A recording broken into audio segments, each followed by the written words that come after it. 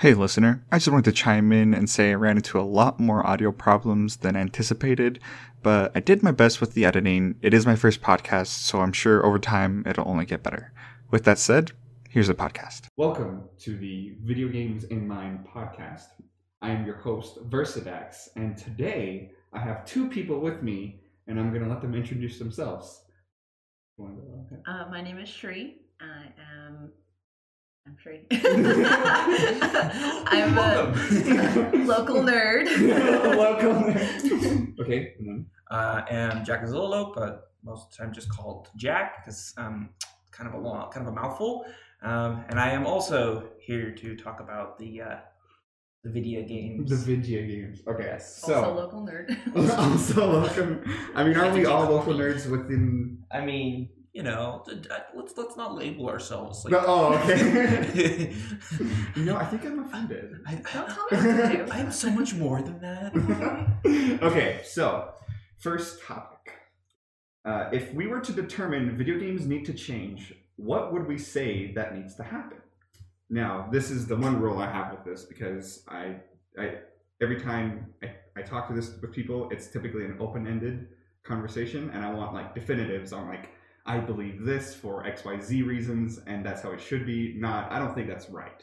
So you cannot debate the inclusion of specifically microtransactions. However, you can express reasonable prices for them.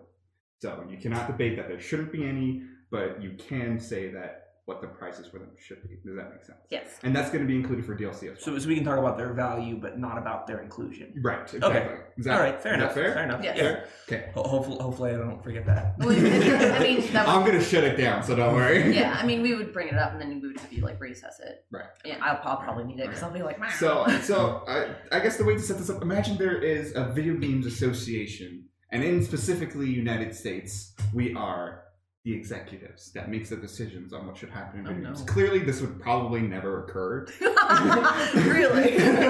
But in that scenario, what do we see now that video games should stop doing, that should change? Or what do we see that video games should continue doing? Okay. I guess probably I could start off with just talking about more like the DLC, like the larger section stuff, not so much like smaller stuff. But with a lot of games that include like DLC, a big part of, criticisms for those is just the fact that they tend to split the community. You get players who have access to a whole bunch of extra content because they paid a lot more for it. And then you've got, players who are just like, man, I don't have $15 to spend on a whole, another expansion. I already paid for the game. And then, you end up with two sides of the community. I mean, that was a big problem with like, I guess the previous like Battlefield games is they would have like their season pass, or even like Call of Duty games.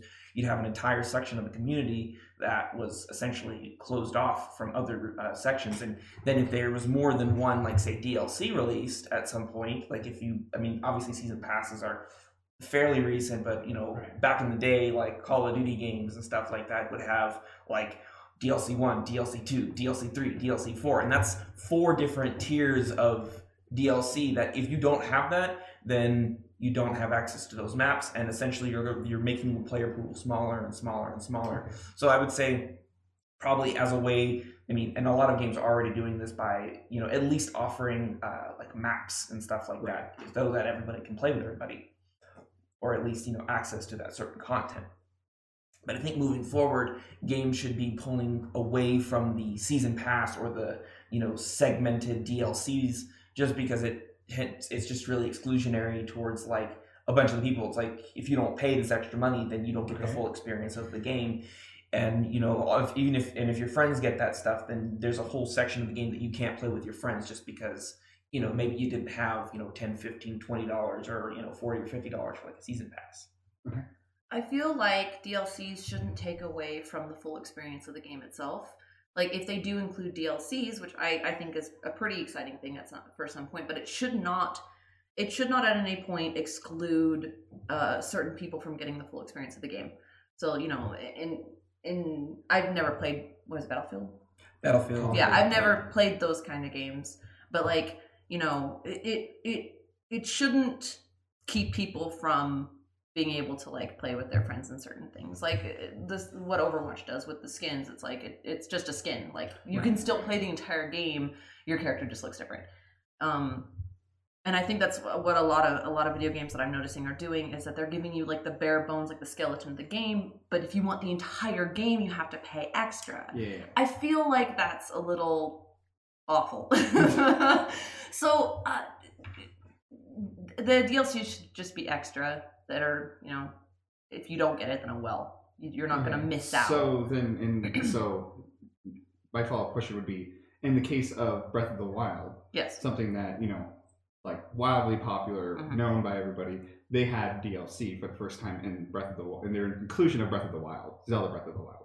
And so then under that statement, would you say that the way currently Breath of the Wild has been set up, even with the DLC that, you know, includes a bunch of other stuff, is it still okay or is it not okay to? From what I understand of Breath of the Wild DLC is that it's extra stories. It's not the main story you play with.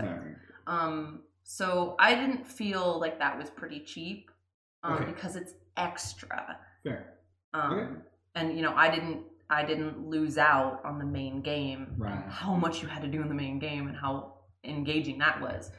So I don't think of the DLC as like, oh man, I'm really missing out. Unless you're a really big Zelda fan, in which case you'll shell out that extra money. Like, let's be honest. But I think that the DLC argument kind of changes a little bit when we're talking about single player games versus multiplayer games, because obviously with the single player game, you know, there's not like what I was talking about with like excluding a certain portion of the player base or segmenting and stuff like that. I think in terms of like doing single player games DLC right, it should be something. I mean, I think probably one of the biggest criticisms whenever there is a single player DLC or some kind of expansion is it's usually if it's like single player, it's only maybe like $10-15 at most. And a lot of people might feel like that's a lot of money for that. And they're expecting a significant addition to the single player aspects, so if I'm playing like a game, I want a significant amount of side missions, maybe a couple of new things to play around with to kind of freshen up maybe the old game, the old like main story, as well as like the new content, and then there's also like smaller stuff that you can do. I mean, a lot of the single player games will add like smaller probably like freebie DLCs, but for the most part like large story content, which that's pretty reasonable. I think like Spider-Man did it, and they did it. They've given out some free content and stuff. But I heard that the first DLC was kind of meh. Yeah, and I think was it free? No. Oh. Yeah. Oh. But that's the thing is, if that's probably the other side of it is, if you're going to be charging for this extra content, it needs to have a meaningful addition to the game, not just like, I mean, if it's like a whole other section of game, like I guess like The Witcher, for example, where if it's DLC, but it includes like maybe another, 20, 30, 40 hours of gameplay, that's really, really, the value there is just like really hard to, outdo there, because that's a really, really good deal. But I think, when it's just like, oh yeah, we added like 3 story missions and like 1 new item, that's not really, to me anyway, it's not really worth what they usually charge for that kind of stuff. I mean, I feel like that kind of content in that small of a bite size could be maybe even like a third of that price, while also because like. So then the question turns into who is matching the value of the DLC to like what the content is, right? Yeah. So in which case, if you have a game that's incomplete, in order to get the complete game, you need the DLC. Maybe the game should be cheaper to count for the DLC, and not a $60 game and then a $30 or $20 or $15 DLC that completes the story. Or if you're talking about a complete game, then maybe charging the full price but lowering the price on the DLC if they're like not big updates to it. Yeah, and I would say that's also a really good point to bring up. Like, I don't think that on a single player game, DLC should be something you have to get to experience the full story. Mm-hmm. If I have to pay another, portion of money just to finish out the story that I've played, like, 90% of the way through, and it's just like, oh yeah, the final boss battles. I mean, I don't think that anyone ever does that. But if the Bayonetta games did that. But if there's like a bigger enemy and I have to constantly be paying more money to get like the next like the final chapter of that particular game, and that's kind of a ripoff, because it's like, you know, especially if it comes out like 1 or 2 months after the game comes out, and assuming that it's not like a free download just to kind of finish the story, Right. you know, which, I mean, why are you releasing your game without, you know, all of its story content intact? But then if you're also if you're also releasing the game that's not complete, and then they're going to charge me extra for it, then I'm just going to proverbially flip my lid, because that is kind of scummy, in my opinion. I would like to see companies being a little bit more open and honest about that kind of thing too. Like, if it's not a complete game, like kind of saying like, well, this is what we're going to be working on to make it better or to complete it, or this is what we're going to, you know, hopefully be adding and stuff. I'm a little bit put off by a lot of video game companies just kind of like not telling anyone anything. Right. Or being very untruthful, or purposely misleading. Both said at the same time. I think I'd like to see a lot of that too, when it comes to like better video games. Because like when in the movie industry, when they decide to greenlight a movie, even before it starts filming, or even if before they get a cast, you know this movie's gonna be made. Right. Like, you know you are getting this movie, and it's being made right now. But video game companies, a lot of them tend to be very like, shh, until it's release day, and then look what we got. Right. So, or like know, until like, you know, a month until the release. I mean, if we're lucky, we get that.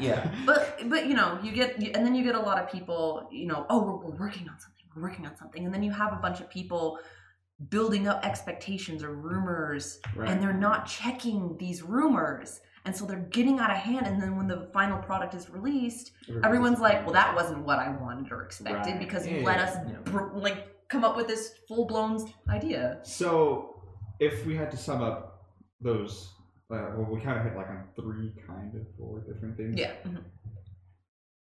Essentially, DLC in single-player games, as long as it's adding a meaningful part that is not...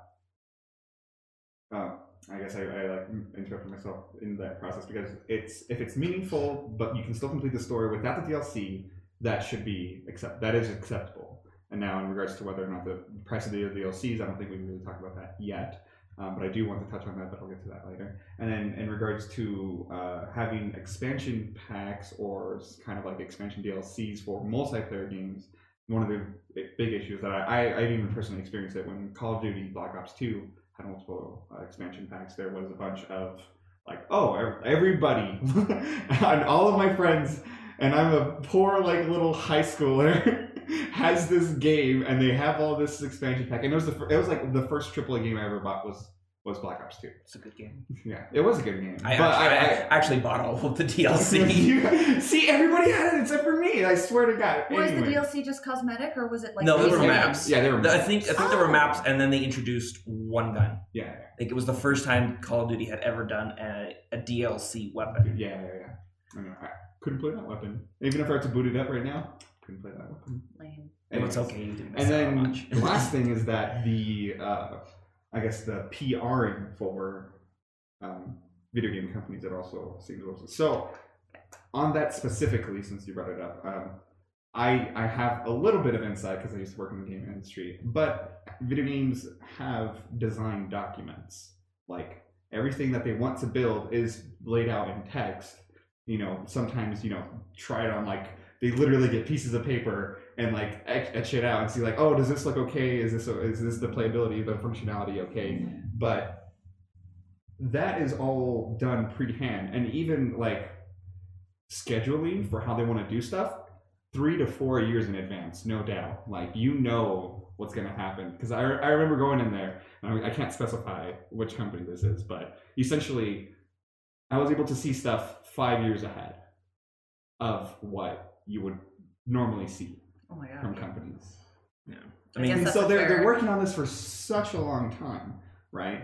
And it's kind of like that they have all this information, they have all the design documents, but then, they never reveal it because I think that when video games are being created, they're like developers, artists, sound, everybody, they're all their own teams, and the one that brings them together is their leaders. And then the leaders typically get together and then talk about what they want, try to execute it with their team. But then there's I can't remember what the position is, but essentially the person that basically oversees all of that, so then that the game gets published. His job isn't to make sure that the game looks right. Yeah, his job isn't to make sure that the game looks good, the game looks right. The game is released, and so that's his job. And him specifically is probably like one of the most difficult jobs, because you're basically managing everybody else's expectations so that they can still release the game that they wanted.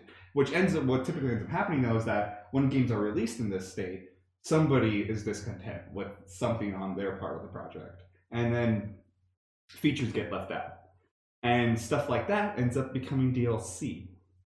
And that's where I'm like, oh well, I think it was originally meant to be a part of the right. It was originally meant to be a part of it, correct? And so they just charge what they were late for. Are you kidding me? Right. No. But here's the thing, though. So I think something that we've seen before, though, is that Blizzard does a really good job at finishing polished products. Because even with Overwatch, though, the characters they give out, are you paying anything for them once they come out? They're completely free. And so I think in that scenario, that's totally fine. But when it comes to like other games where like, oh, we're going to release a character that we originally meant to put in here, but we didn't have enough time to do it because of the like scheduling of our publisher.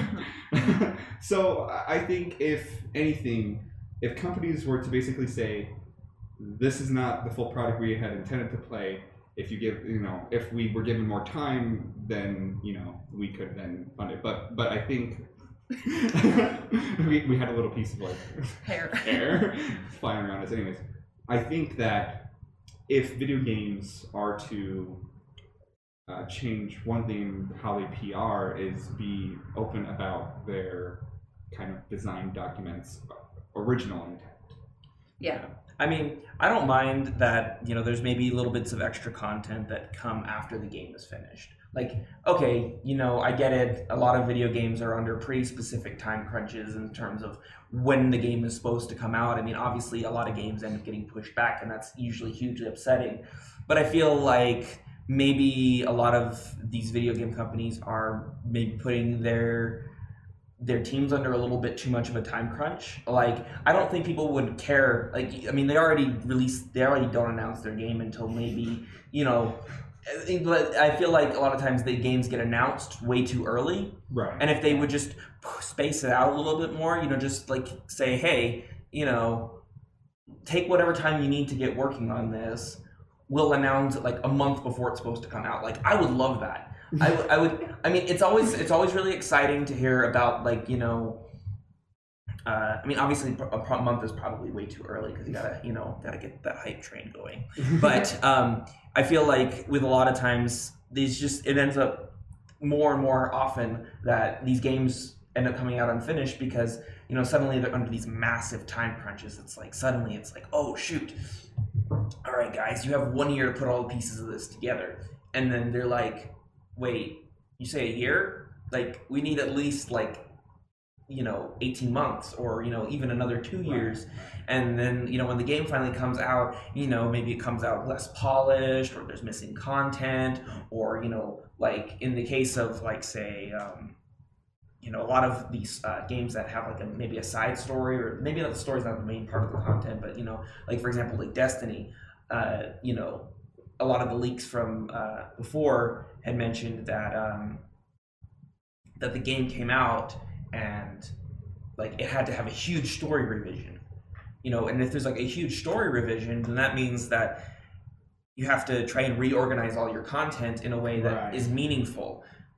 And so I feel like a lot of times if there's hiccups, they don't account for that. It's like, I know there's a hiccup, but we still have to release this on time. And I feel like that is actively making the games a little bit worse. And that's why usually I think indie games tend to maybe come out a little bit more cohesive, because they don't usually have that same time crunch, because they're not trying to appeal a bunch of investors and stuff like that in terms of, well, we need a game for this fall.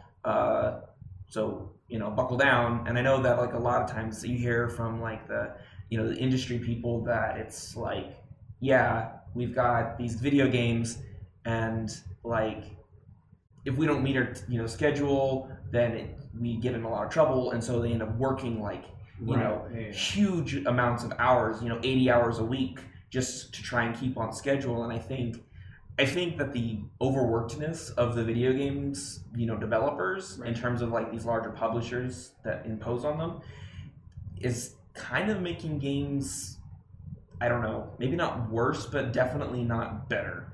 Right. So that's a big issue with like what their expectations are to get the video games out. My biggest question though is not necessarily on the developmental side of the games, because that obviously sounds like it needs to change. Like stop, like just let them do a good game. But the PR side of managing expectations for fans. I think that they've bred this weird kind of expectation in fans where, once you hear a video game, you want it out right now. And I think that's a little like unrealistic. So then they to push their game, they announce it too early, and then they don't have enough time to finish it. So would it be better then to retrain the fans and say like, when a game is greenlit, this game is going to happen. Probably not soon. This is being worked on. So then, the gap between, let's take Kingdom Hearts, for example. Right. The gap between the last Kingdom Hearts game and this Kingdom Hearts game, there was just limbo. And I never played the games personally, but I know a lot of people who were like, where's our new game? We want it so bad. Would it have been better to tell people, yes, it is going to happen. We don't know when, but it is going to happen. Okay. Hold your horses. Or release it later on after there's just this huge, like, stressful period for these people, and then delay the game, as they have been doing. I think that retraining fans to not expect things nowadays would be really an uphill battle, and I don't think that they could do it. Why? Not because. Okay, hold on. Stop. Whoa, stop. Okay, I want to add something real quick because I think this is going to answer both of your questions at the same time. So, what if instead of developers giving like gameplay, or no, they can give gameplay, but I think the issue that we mainly run into is that the announcements for when the game is released comes out way too soon. I think I would rather. Yes. I think I would prefer if Kingdom Hearts throughout this entire time had just said, we're working on the game, and then there has to be, I think there's a 6-month window period where they basically, when they announce the game, 6 months later that game is ready to be fully featured released to the public. That's fair. And then that way, whether or not they were working on it for 5-15 years, we don't know. We just know that maybe they were working on it since 2000, but then they announced it 2009. Would you like to have known? They were I would have liked to know that they're working on it. I wouldn't have liked to know when they plan on releasing. No, that's what I'm saying. Yeah. Like, that period of nothingness, of just silence, would you have liked to have known that they were working on it? Or would you have rather have waited until they were ready to release it for them to be like, look what we got? I think I don't like not knowing, but that would only be acceptable if the game comes out like almost immediately. I think there's a big difference between announcing it early as like we're working on it, and then announcing it like right before it comes out, because you don't want to announce it like too early, because then you're kind of creating an expectation, because usually when people hear that a game is getting made, they have an expectation of maybe 2 or 3 years before they actually will see a finished product. But that's where the retraining comes in. Yeah. Just like making it clear what's going on and what to expect, and maybe even more. There is one thing I just thought of that might actually make this a bad thing, because I'm sure there are a lot of games that started production and then somewhere along the lines failed and dropped that we probably never heard of. One example was the new Silent Hill game. No, Silent Hill? Yeah, the new Silent Hill game. Yeah. We got like a really good advertising for it. We got a lot of expectations of, Guillermo del Toro was working on it with Norman Reedus, and like everyone was really excited. And then all of a sudden it's just like, yep, not a thing anymore. Sorry. And I remember like a lot of people being devastated. So that might be like, that's like a counter argument to what I was saying before, but that might be another Resident reason. Evil? No. No, Silent Silent Hill. Hill. Oh, Silent Hill. My bad. Yeah. Excuse me, sorry. I mean, I think that's like an anomaly in Like, the pipe works. all of what games are normally kind happen. of like, it feels like whether they're, if they're going to be made, even if they're in the middle of the production, could be dropped at any minute. Right. It I mean, feels like I think that. that's definitely true for like AAA or like big companies where they like, well, we want to make a game, but we need to make enough money so that even if this game flops, we can make another game. So what can we do about that? And I think in that scenario, they basically said we see significant returns in this other game than investing into Silent Hill at this point in time. So whether they're going to pursue with the one that makes more money, so that in case something does happen, they have enough money to make another game. I think that's where. Well, that does end up leading to a lot of really disappointing cancellations. I mean, yeah, I and agree. And then I feel really bad for the people who worked really, really hard to get it like to the halfway point, only to find out like, sorry guys, we have to cancel the project. We don't think that this game's gonna make enough money. I mean, that happened with that Star Wars game that EA was gonna make, that story-driven Star Wars game. They ended up canceling that project in order to put a little more effort into a more multiplayer kind of, the Let me live see how well service. that turned out. No comment. But that's kind of the thing, is I feel like games as a whole, it's good to know that games are coming out. Like, I don't really care if the game is announced like, oh yeah, we're working on, the next, whatever, like, I don't know, just pick a series, So right? you would like to know in advance. Yeah, whether I they start don't working. mind knowing, but I just don't want to be set up for, some bad expectations. Obviously they announce games and it's really, really exciting to, try and dig for those teeny tiny details that they may have leaked. But it's also a lot of room for things to go wrong. Yeah. For projects to get canceled, or for, Right. studios to go through like, a purge or something like that. And then as far as like announcing release dates, I think like somewhere in the realm of less than a year is acceptable, because at that point, obviously they can start their marketing and stuff like that, which is a huge part of actually making a game successful, is just being like, hey, by the way, did you guys hear? This new game is coming out that you're going to love, and it's releasing on this day, so get your pre-orders out, which that's a whole other That thing. might But be a good way of gauging whether people are interested in the game or not, is telling them when you start working on it, yeah, we're working on this game, and like seeing if people are interested or not. Because that way, like if it's really a thing of like, we are not going to buy this game, then they could cancel it earlier. yeah, but I think that you're always going to have the two sides of the coin there, where it's going to people who are going to be like, oh yeah, man, really excited for this new game that's about to come out, and then you get the other side of people who are like, why? This game looks stupid, and then Right. and You then, can't get an honest opinion. yeah, and I don't Just really, play the game and you'll find out if you like it or not. yeah, but I would personally be a lot happier if games, I guess, to kind of go back to what you were actually talking about, is just the communication of it. Mhm. As far as like when the games are announced, that's fine. It's usually the communication of, okay, this game is announced. Set the expectations. Right. Okay, I get that a lot of content ends up getting cut or ends up getting changed somewhere down the pipeline, but you could set a more broad expectation, more than just like the genre or the general, gameplay loop or whatever. It's like, okay, this game is a shooting game, or this game is a strategy game. You could set like, things that make that game unique, certain mechanics that are definitely a core part of the game. And, the thing that would probably draw people into it, that would give you a lot better idea of people who would actually be. I mean, because could you imagine if they released something under the Call of Duty name and they was like a real-time strategy game instead of which they could make that work. I mean, Yeah, I know that that's not a profitable. It's not as profitable as like a first-person shooter would be. Right. Obviously, real-time strategy has a lot higher skill gap. But I think that overall, when we're talking about like those kind of things, I think that setting expectations, like if they released, Call of Duty, real-time strategy, that would require, setting some expectations. It's like, sorry guys, we're still going to do a regular Call of Duty game, but we also have this other project here that's going to kind of help us expand on, the thing. And it could be like some, I don't know. That's more like a just a Or, you know, random like example. Diablo Mobile. How exciting. But Aren't you so excited? That's We not know the same you've been thing. asking for other stuff, but aren't you so excited? Well, I don't think people were so upset that the Diablo game was announced that it was coming out on mobile. They were more upset that it was like the last thing that they heard from them. They were like, you know what it was? They weren't managing expectations.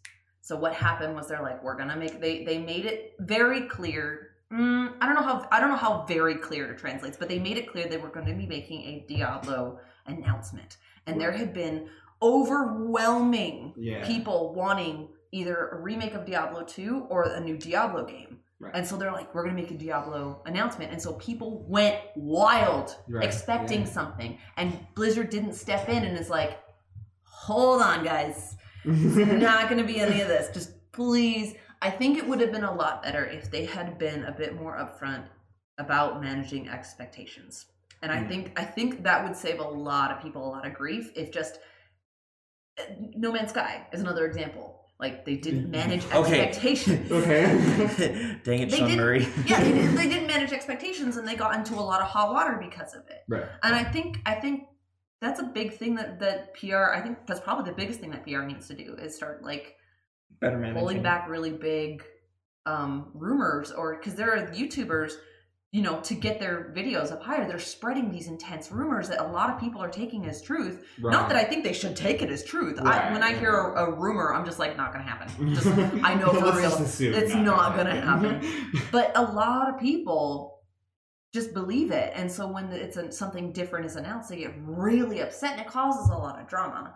So I think it doesn't necessarily need to be that they have to tell us literally everything, but dudes, gotta manage those. So maybe instead of when they announce stuff, instead, if they get a big rumor, they actually kind of say, "Oh, hey, please don't expect this." Yeah. this would be wrong of you guys to expect it because that's not what we're going to do. There are ways to go about it without giving away your entire game. Even just being straightforward, hey, we heard this rumor, and we just want everybody to know that it is nothing like this, and that if you think it is, you need to stop that.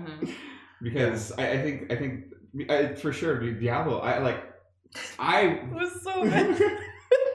That poor guy. No, but oh my goodness, no, yeah, but I think specifically with the Diablo announcement, there's no way that they were like, this is the right thing to do, and then they still think that to this moment. Come on. I don't think even Blizzard has ever known to release any mobile games until Diablo's Immortal. I might be wrong on that, don't quote me, but I wouldn't be surprised if this is their first mobile game. Well, I think... the Hearthstone, right. Yeah. I think another big thing with it is these developers are getting seen as really, really tone deaf, but at the same time, and to their credit, people keep asking them to try new things, right? Every time a new, installment of your favorite franchise comes out, you're not sitting here thinking I hope this is exactly like the last game. You're thinking to yourself, man, I hope there's new characters, I hope there's new mechanics, new maps, maybe some of the old ones too, just feel a little nostalgic. I mean, Smash is actually a really great example because you play a lot of Smash. You have a huge amount of investment in that game, and would you think people would have responded well to Smash if it was basically the same as the last game? Probably not. Right. They probably would have been really, really disappointed. And I think a lot of times the biggest issue is that these developers seem to be a little tone deaf because they're trying new things, but they're not actually getting a whole lot of feedback. You think if the Blizzard had released a poll saying, hey guys, we're working on a new Diablo project. What would you like to see from Diablo in the future? And they put one of the answers as a mobile game. Do you like or dislike this idea? Well, I think in China it would have gone up because China is all about the mobile games, and I think that's the market they're trying to. Well, I mean, they are working with a Chinese developer on the game, but I think when we're talking about their core audiences, they're not getting enough feedback on future projects as well. And I think that's probably another big reason why that whole announcement flopped is because they were marketing it to the wrong audience. They weren't marketing it to a mobile games audience. They're marketing it to a PC games. To be fair, they did say there are other Diablo projects in the works. Right. And I think they should have made that a little bit more clear. I think they are working on something for PC Diablo gamers. I think that's a very sure thing. But because they're being so tight-lipped about everything, like a lot of people don't know that. And so a lot of people are just mad at them, thinking that they're only working on the mobile game, which isn't true. Right. But, you know, again, it goes with that expectations things. Like this goes to why I think companies need to be a little bit more clear on what projects they're working on. And like telling people what's going on and stuff. Also, really, like, to put into reference, we've really like hung onto this topic. I know.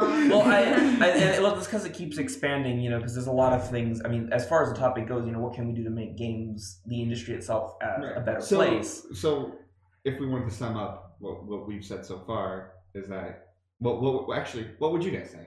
If we were to sum it up, basically, these are, I guess, the things you should follow. Be more fair about the price of your game and DLC. Okay. Like keep in account like what you're giving the customer, and not like making them like buy like an unaffordable amount almost. And being more open about your process, like managing your managing expectations. Managing expectations, is probably and then is managing expectations probably the most important. I think it is. Yes. Okay. I think it would go a long way in terms of relationship with the customer. Just managing expectations, and then understanding, you know, that you have to kind of appease your core audience before you start appeasing like a wider audience. I mean, I think a big reason why the announcement was also such a huge bummer is it wasn't like, oh, we're releasing a new Diablo game for like console or something like that. It was, we're releasing a new Diablo game for mobile, which I think it being a mobile game was also a big reason why people were so upset, is because mobile games do have this huge stigma of being, you know, I guess pay to win. Pay to win is one of them, but also just like lacking in depth. Right. Or maybe just like a certain amount of depth that requires, you know, a lot more time investment all the time. You know, because I feel like a lot of mobile games require you to like manage stuff rather than actually like playing the game, which you're out of points, gotta come back in an hour to play again. You're like, well, I have an hour free. I think that's, I mean, in regards to that specifically, I think it's on the developer's fault for not giving something for the players to do within that hour. Because it's like, you're going to give your players downtime, and you're going to let them do nothing. Or make you pay to get or make you pay, right? But honestly, I just, with the bad rap that because not all mobile games are terrible, but most people don't like playing or don't like, you know, larger games as in the format of mobile games. One, because controls are really, really clunky, and I think that's fair. But two, is just because the stigma of mobile games is most of them are really inexpensive or free to play, and that leads to a bunch of really just kind of chintzy microtransactions and stuff. You know, so people are just kind of like, well, I don't want to have to pay, you know, $2 or $3 every time I want to play more of the game I really want to be in love with, but if I can't play it all the time, or if it's gonna, you know, burn my wallet to the ground, right. You know, I don't want to be playing it all the time. The audacity mobile phones or mobile games have to charge customers $100 for certain packets, like. But I feel like the in-game currency that you can pay for is also a really bad thing, but we said we weren't going to talk about their inclusion. Right. So, speaking of mobile games, this is actually one of the topics that I wanted to talk about, and they are gacha games, where I'm pretty sure everybody's notoriously known for random characters that you can get, and like it's based on RNG, and you're not going to get always what you want, but you have the potentiality of getting what you do want, or getting something that's good, whether or not it's what you wanted. There was recently as in this year, a game came out. It was based on the the anime was called "Is It Wrong to Pick Up Girls in a Dungeon?" And you never heard of it? No. Anyways, point being, it had a mobile game, and on it had some of the most reasonable priced stuff I've ever seen. Oh. And the most reasonable part of the entire, like, what it was offering. And actually, hold on, I take that back. There was one thing that was reasonably priced, and I was really like surprised to see this. It was for $6 for that entire month. For every day that you log into the game, you get the in-game currency. Yeah. And so it was like 10, but like 10 through 30 days is 300. a game I play called Merge Dragons does the same thing. The same thing. Yeah, and and it's like $3 and you get like $3 to $6, but like less than like 10. Yeah. Less than $10. Yes. I think it's reasonable for a mobile game. Yeah. If it's like, you know, hey, if you want to invest time into this, like here is and then because they were very specific because they said, if you don't log in, then you don't get the bonus, right? So you have to be active. Yeah, and that's very fair. Yeah. And actually, going on that, as far as like a non-mobile game that has something kind of similar, For Honor has their champion status that you can pay more for. And if you get that, you can now. The cool thing about the champion status is you can pay like real money for it, but you can also earn up enough of the in-game currency steel and actually buy champion status for a couple of days or a day or a month even. And with that, you actually get extra character experience. You earn more rewards, and you also earn a little bit more of the currency you just spent. So if you play the game a lot, and you're getting that currency, which you use the currency mostly to just buy. So I want to be very specific here. How much do you mean play the game a lot? Well, I mean, if you play the game, I would say daily, or at least several times a week, because you can unlock. Because the best way to earn the in-game currency and rewards is to play the game with, and completing all of like the weekly and daily objectives. Mm-hmm. If you do that over the course of a couple of days throughout the week, then you very quickly earn, more of that currency back. And, if you really want to level grind, then the champion status helps. Plus, it helps because there's other ways to spend that money that you're earning back, because you can earn like in-game boost that, progressively get more expensive, so you can't constantly in-game boost. But there's just a lot of there that really makes it worth it. And you can spend that money for, actually just buying it outright. But if you can earn it, that's also really, really awesome. Just kind of like earning your next month worth of, improved rewards and, greater character XP. That's actually really not that bad of a system. So, I mean, I just wanted to kind of say a game that does something very similar in that it gives you a boost, and that there's not like, that's actually another thing is like one in-game currency, not 2 or 3. There shouldn't be like, I really hate games that do like premium currency and then like your standard currency. It's like, well, you earn lots of this regular currency, but it's not quite premium currency. Yeah. And then, you want this nice one, you gotta have this kind of currency. Yeah, and that Weird. like Weird. I mean, considering this currency isn't real, like it's just. But that's, again, going into that other topic. So I think on that note, if there was another thing I wanted to change, on top of like, the prices for, over a month, like less than $10, they give you something every day you log in. Mm-hmm. I would also like to see being able to actually exchange in-game and premium currency regardless of, you can't get premium unless you pay. Like, I have all this like in-game currency that I can't do anything with because I played the game so much that there's nothing else for me to do with it. Mm-hmm. And now we just transfer it over to premium currency. Well, to be fair, they probably don't do that way because a lot of times then that leads to people trying to exploit methods for getting in-game's regular currency in order to get like the premium currency. But it's already in-game currency. It Well, just I depends, mean, like which kind of currency it is. So yes, but if it points, ruins their monetization model, then I mean, why have a premium currency if they could just earn all the premium? I would rather us exploit the game than them exploit our wallets. Yeah. No, I'm not saying. I'm saying from their perspective, why would you have a game that has premium currency if they could just earn the premium currency through regular gameplay, and because then no one would buy it because they would just play the game more unless they really wanted to get like that small bit of the boost.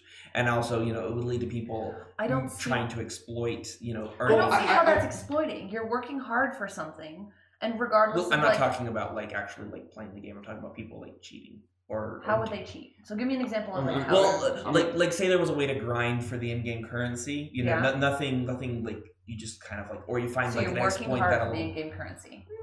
You're playing the game. You're working hard. You're earning the currency. You're using your phone. I'm saying if somebody found a way around, but having to work hard for that currency. How? I don't know. item duplication glitches or well, that's I mean that stuff goes like against that. that goes against the terms of services. But like for people who are actually working hard to get the in-game currency, if they earn like 100 of the in-game currency points and you get 50 points of premium for that 100 or maybe less, then it's your choice. You know, then you can work super duper hard instead of spending your money. You work super duper hard to get that item that you really, really wanted. Yeah, I mean, I think that's fair. But I mean, if that's the case, then why not just have it all be the same currency? Exactly. Yeah. Right. Well, this that's is specifically to like, well, we can't do anything about it because every game and their mother is doing this if they for do it currency. because they So want more then, money. to alleviate what's already the problem, I would add this implementation. And like League of Legends actually did this. Well, they have the two types of points, but a lot of times what happens is that there was like multiple types of currencies, like other than the premium and then the I can't remember what they're actually called before, but now they're like crystals and whatnot. And then they ran into the other issue where it's like, there's orange crystals and then blue crystals, and that is frustrating. But I think the system that they have implemented at least lets you transfer what type of crystal you have depending on what you do. So I'm playing in a mobile game right now that has 5 different kinds of currency. That's disgusting. And I'm just like, what the heck? I'm like, actually disgusting. like actually pretty. Although I think that's another. I mean, not just from a monetization, like not talking about that specific currency, but a lot of games, like for example, like say Destiny has got like so many different currencies. I mean, you've got Glimmer, you've got shards. I mean, in the first game you had like modes, and then there's little talismans and stuff like that. There's so many forms of currency in that game, and a lot of it's exchangeable at a certain rate. But it's just a pain in the neck to manage. I mean, even if it's not all premium currency. I mean, although Destiny does have its own premium currency. Right. Sure. Actually, it's weird because it's got a premium currency that you pay for and a premium currency that you get for dismantling stuff, so that you can buy select items in a given week because they change. But there's just way too many. In fact, that's actually a problem that a lot of games will do. Is it's just there's too many currencies. Like standardize your stuff. I mean, what would be so bad? I mean, now you have to do different activities to earn different currencies, and I can see We're very how. distraught by this. Well, because it seems cheap, and you know what they're doing. Like they're trying to be like sneaky and clever. Like, oh yeah, no, we're just doing this to like make it easier. Like, no, you're doing it to make money. Like you're doing it because like you're trying to find the cheapest way to get more money out of us, and that's exactly what this is. I think that's why I have such a problem with it. Is because it's not really affecting or being a legitimate addition to the game that's making the game better. It's just giving you more money. Right. And I think that's why I have such a problem with it. It's just not treating us like with respect in a sense. They're treating us like wallets. Which I guess we are, but like but a wallet with legs. But it'd be nice to be treated good like intentions is still meaningful to just wallets. Although I think yeah. we're honestly with talking about these premium currencies, we are kind of getting into the topic of whether or not they should be included as microtransactions at all. So I think that this is a little bit out breaking the rules. I mean, I was saying that if they should just be. Oh yeah, I mean, like there's nothing wrong with microtransactions. Like I definitely don't think there's anything wrong with microtransactions. I think that there needs to be a way to do them. Yes, exactly. Which is actually the thing that I'm fine with it. Like, when I'm playing what a if game, it was like a cent? No, that's not fair. No, wait. A cent. What if it was a cent? Cool. Right, but then would you then want to spend money on it? Yeah, well, I'd want to spend money. If I like, that's what I'm saying. Like, if I'm playing a game, if I'm playing a mobile game, even if one I just picked up and I've been playing it steadily for like a week or two or even a month, then I'm like, you know what? I'm playing this game. I'm enjoying this game. I thought they worked really hard. Here's $3. And I might like it's you're buying pixels. Like, well, I'm giving them a tip essentially for making a game that I took enjoyment out of. That's how I feel about microtransactions. I don't think people have a problem with support, especially because a lot of mobile games are free. Yeah. If I'm playing a mobile game, it's free. Like any money I spend is something that I'm like, you know what, this is worth $3. I've gotten $3 worth of value out of this.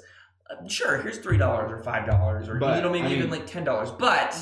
But I think that there's a certain point of like diminishing returns. It's like, okay, your game is free, but if all of your your booster packs or your you know, your in-game currency prices are, you know, through the roof. It's like, if you want 500 diamonds, you have to pay $5. And I'm like, whoa there, calm down. Like, and then, you know, the 500 diamonds only gets you like maybe like 2 boxes or something like that, or you know, something like that. And then it's like, or buy this character for $100, which I have seen, and I'm just like, what? Or just like, oh yeah, this is a teeny tiny bit of content. Here's, you know, you want to buy this for, you know, something like that. Then at that point, I'm like, well, okay, your game is free, but you know, I don't think that the value here is even worth it unless the game by itself should have merit as a free product. Okay. You know, in terms of value, like if the game isn't fun, or if the game is or not, like if it's fun or it's boring, if there's not a whole lot to do, or if, you know, there's no real reason for me to invest time in it as a standalone thing, well, why would I spend money on it? Like that's why I don't usually play like a lot of mobile games, because usually they require me to invest a lot more money to get a decent game. You know, it's like, oh yeah, well, I mean, sure, this is a complete game, but you know, you're not gonna have fun with it unless you spend, you know, you know, $10 in just like a couple of extra in-game boosters or something like that to give you a little bit of an edge, even if they're like single player. And I think that's probably the biggest issue with the mobile games, is they end up doing these kind of monetization schemes where the game isn't good unless you're getting those. Here's the tricky part of all this. And then they make them ridiculously They priced. wouldn't be doing this if it's not working. No. So here's the tragic part of all of this, is we might disagree with a lot of the things that mobile games are doing, or a lot of the things that games are doing. A lot of people might disagree with them, but games wouldn't be doing these if people aren't paying for them. So what I have to say to that is, it is a select group of gamers. Well, them too. But not only them, but people that just have atrocious amounts of money. That, like, I think, I don't know if you heard, but in FIFA, there was a person that opened up card packs. In a year, he spent $10,000 just on card packs for getting characters. And I think he put it out there that this didn't hurt his financial situation. Right, for him, it didn't matter. Oh boy. Yeah, right, but man. but for me, $10,000. I couldn't ever possibly imagine him doing that. Oh my god. God, I hope it was worth it to him. Right? Well, I mean, probably.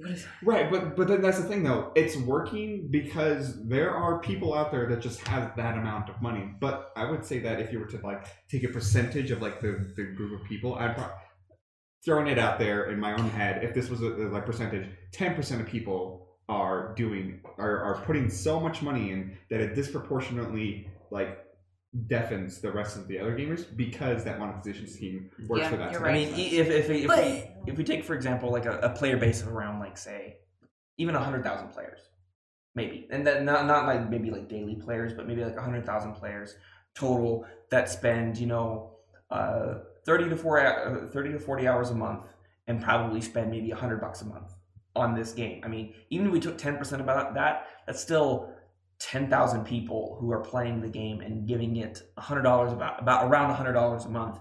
That's a huge amount of money. You know, that's like adding another 2 zeros to that. So that's like over, like, what is like $100,000, or maybe it's a little bit more.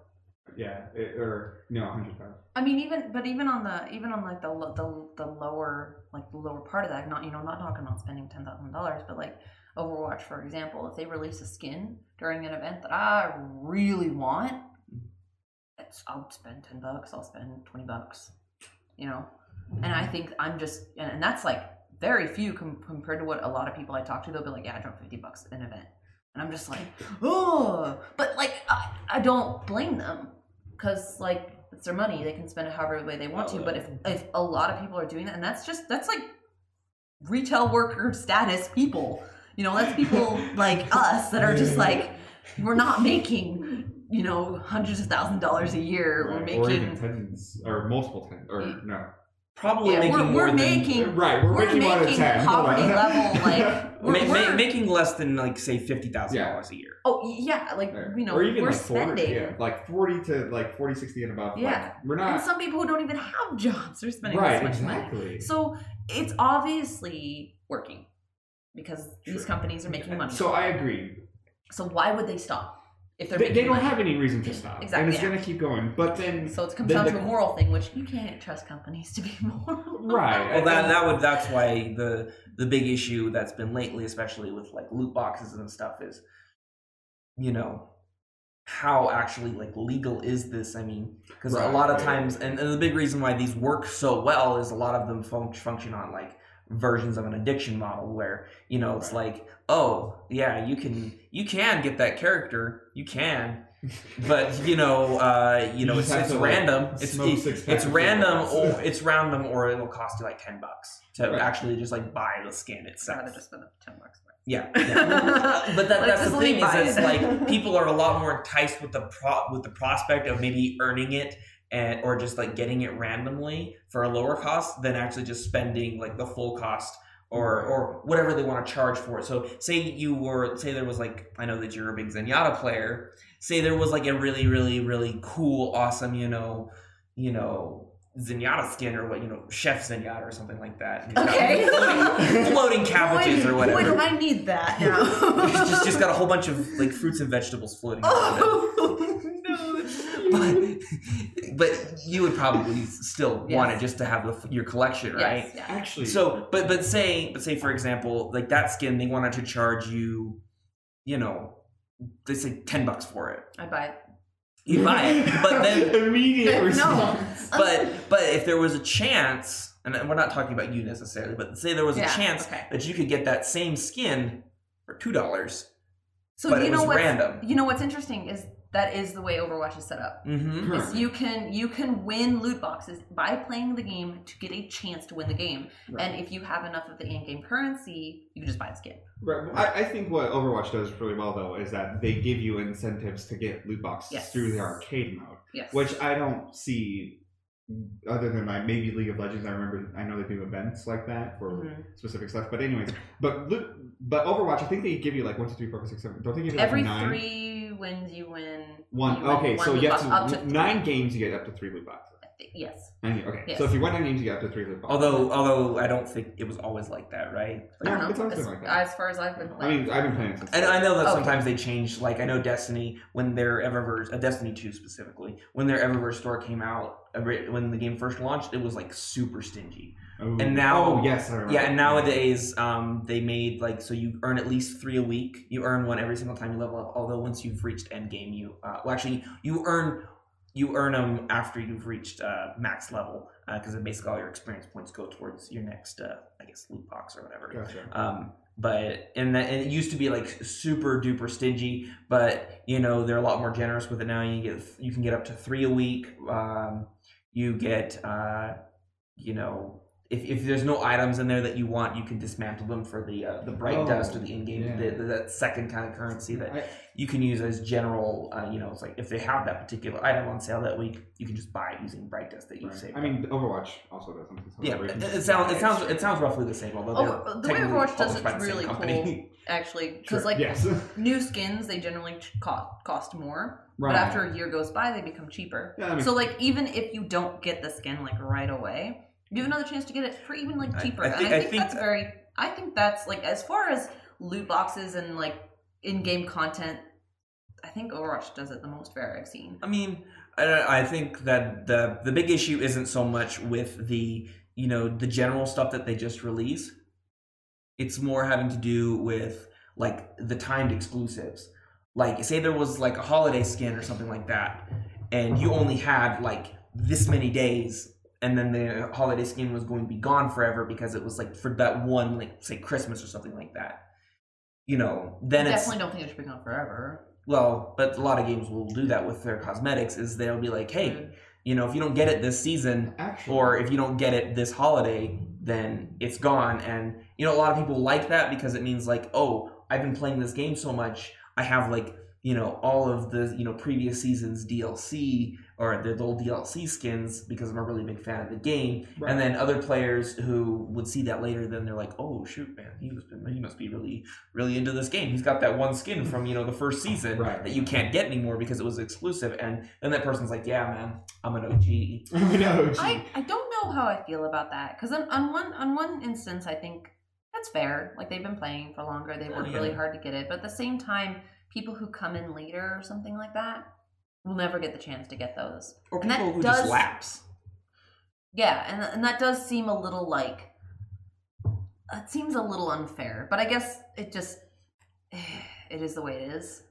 I don't know. I still haven't kind of figured out how I feel about that in particular. Yeah. Well, I want to put it in something real quick. League of Legends did that, and what they kind of like alleviated that with was that in loot boxes you could potentially get one of the legacy skins, and then I think, like, as much as like it kind of sucks that you're not gonna ever be able to be in a position where you can get that naturally, but getting it through like a loot box is kind of like, oh, how is that on the store? So there's No, still a not. chance. It's a difficult chance. It's very difficult. Well, and that's kind of my issue with those is once they become like randomized, unless there is some methodology for getting them outright, like just like say paying for that skin, right? Then there's no, if you don't have the money to pay for it, or then earning it, say through this random chance, is going to be a lot more difficult to actually, like, I guess, hold on to, because if you don't earn it in that time frame, then you basically have to spend the money. Like, say I can only play 2 or 3 times a week, and the event only goes for like a month, and I'm not earning enough of like the gimme boxes, right?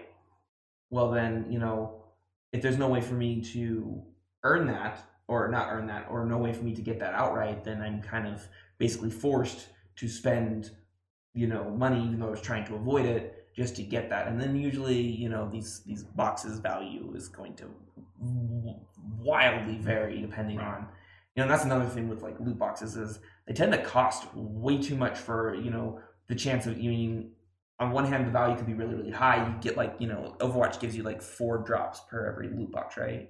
Yes, and it's about $1 loot box.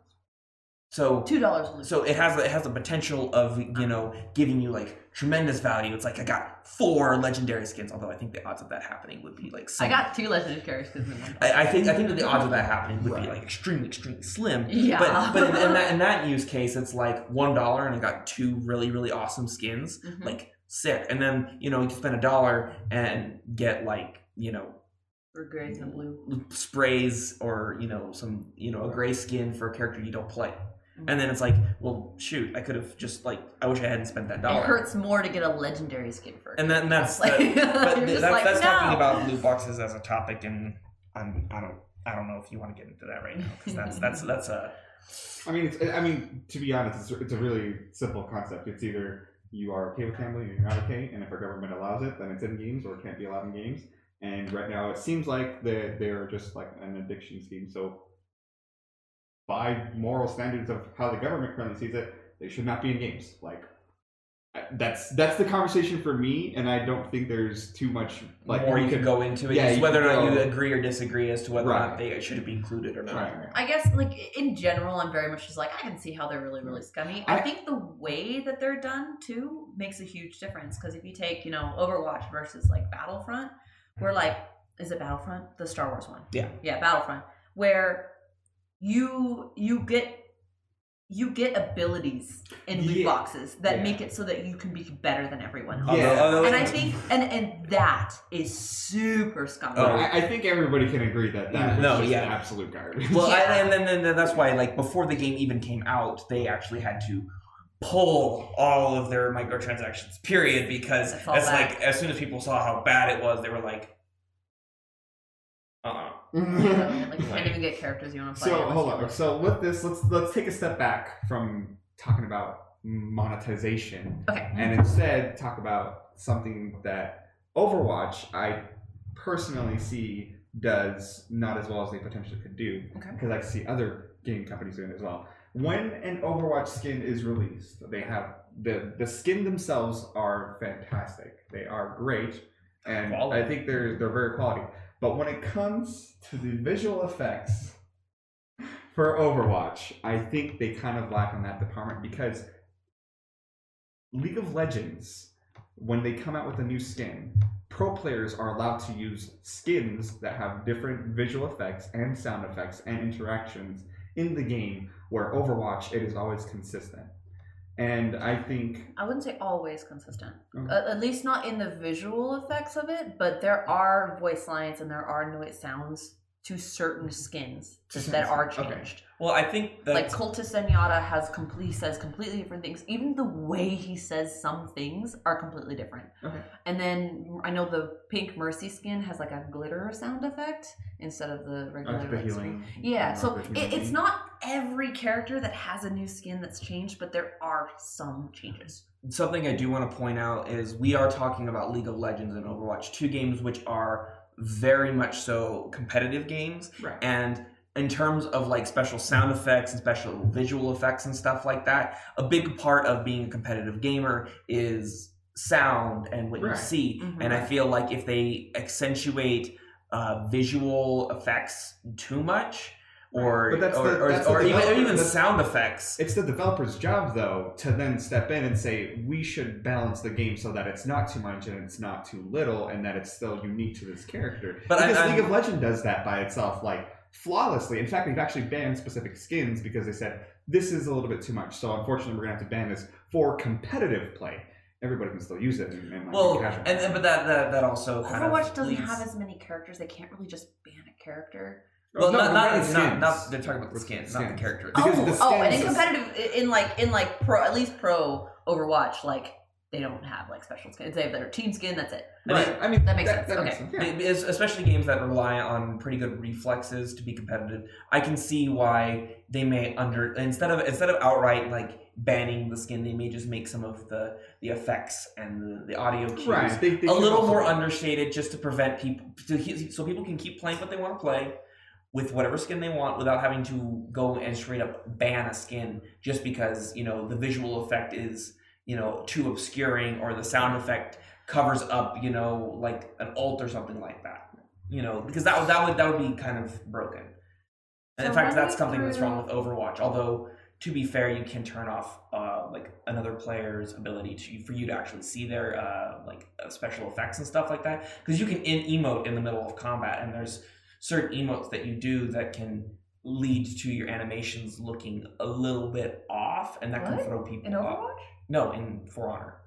Oh my God! I was just like, Did I not say For Honor? No, you said Oh, Overwatch. I'm and sorry. I was so Excuse me. I was thinking confused. about For Honor. No, What? in For Honor, you can actually you can do emotes, and those emotes can have effects, but you can turn off the other person's effects. So if there's like a big explosion, like as Right. soon as the effect goes off, you don't see it and get distracted, or maybe miss an indicator or something like that. So, for reference, he was referring to For Honor. Yes. Not Overwatch. No, I was gonna say. Yeah. I was like, Overwatch? I'm like, wait, is there emote animation canceling in Over? I was so confused. Yeah, well, I know that, and that's another thing is, So real quick, because I am not familiar with League of Legends. Okay, sure.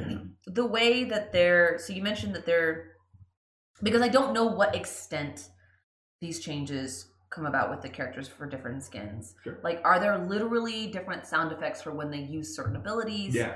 Like drastically different sound effects. Yes. So if you don't know the character in that skin, because in Overwatch you have the benefit of because sound cues are so important, especially when you're a character that gets easily like flanked on, or if you have to pay attention to certain cues from other characters.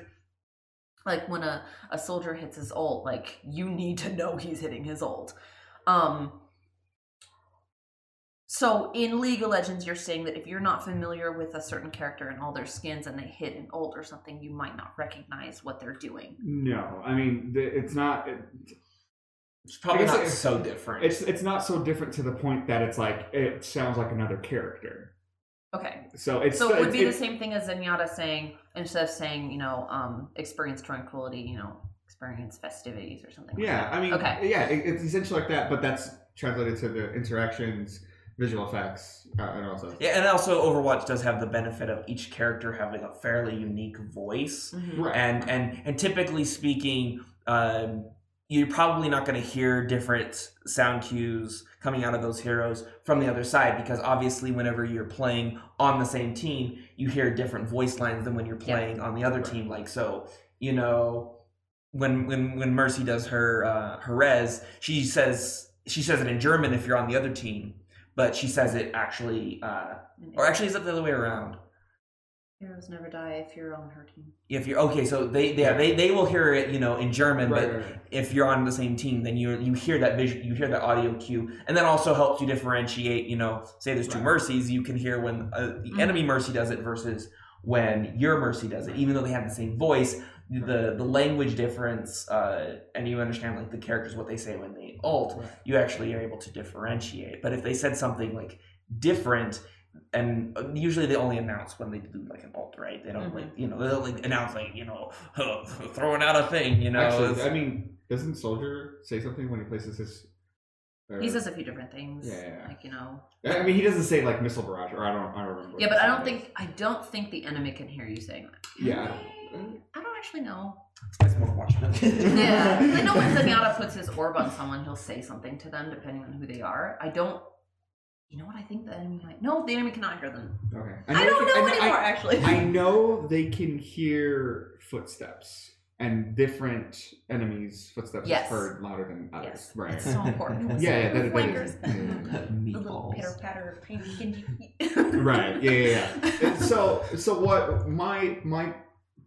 the point of me bringing that up though was saying that if League of Legends can introduce visual effects that essentially enhance kind of what the character is with the skin, then I would encourage games like Overwatch to do the exact same thing, because they basically have it. No, they do it with every single skin. Well, here's the thing: League of Legends also has like where they just change the skin and not any visual effects. But I think for legendary skins, League of Legends goes all out and they're like visual effects, sound effects, interactions. And so I think Overwatch doesn't really do more than like lines. Right, but hearing the Mercy glitter effect is kind of like the first time I'm like, oh, that's towards the right realm. Plus, only she can hear it.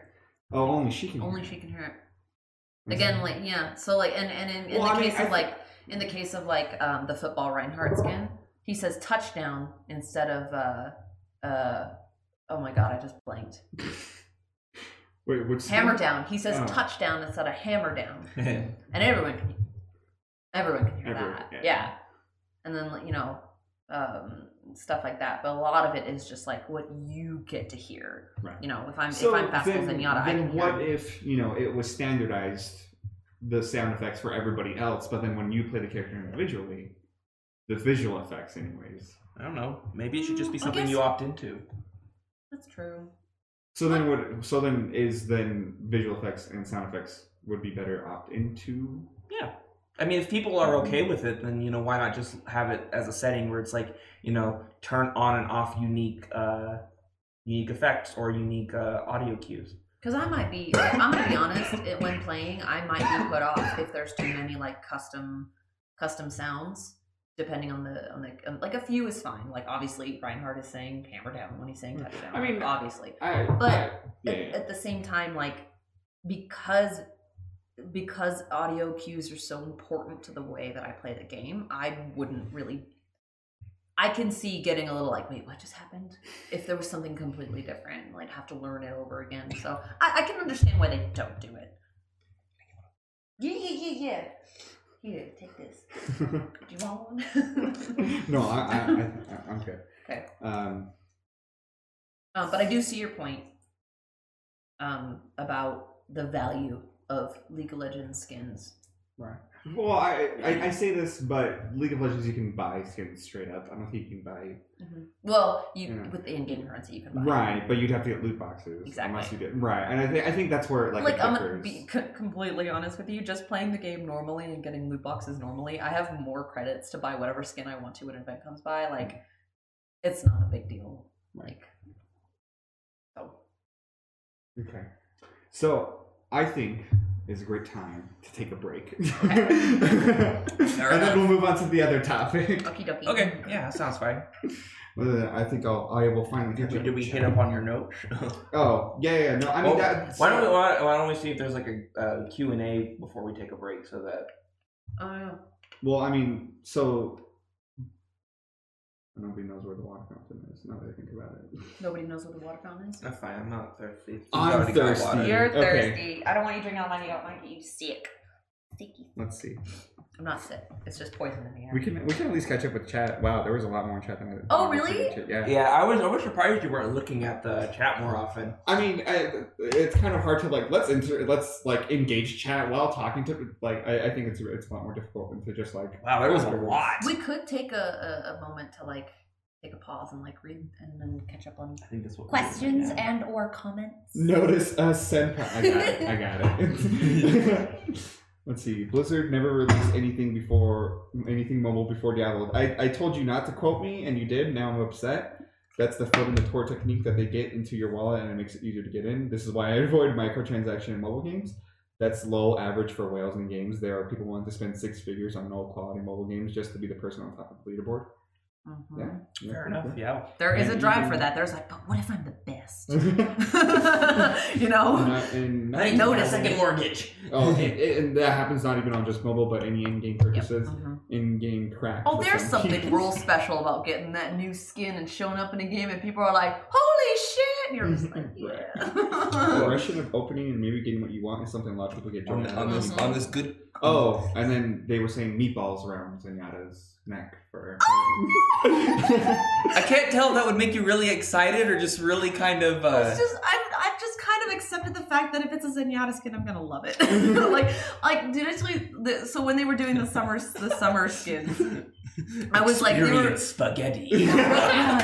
They were releasing all the sports skins, and there was rumors that Zenyatta was going to get a legendary skin. I'm like, I hope he gets like a beach skin and not a dumb sports skin, because sports are dumb. And then they released his sports skin, and I'm like, I love it so much.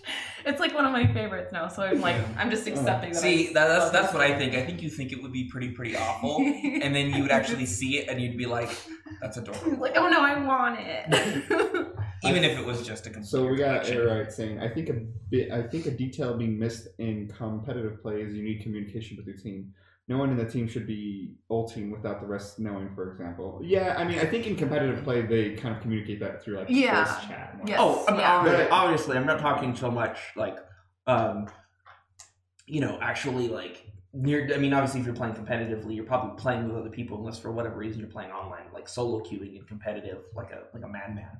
Right. Even still communicate with your team.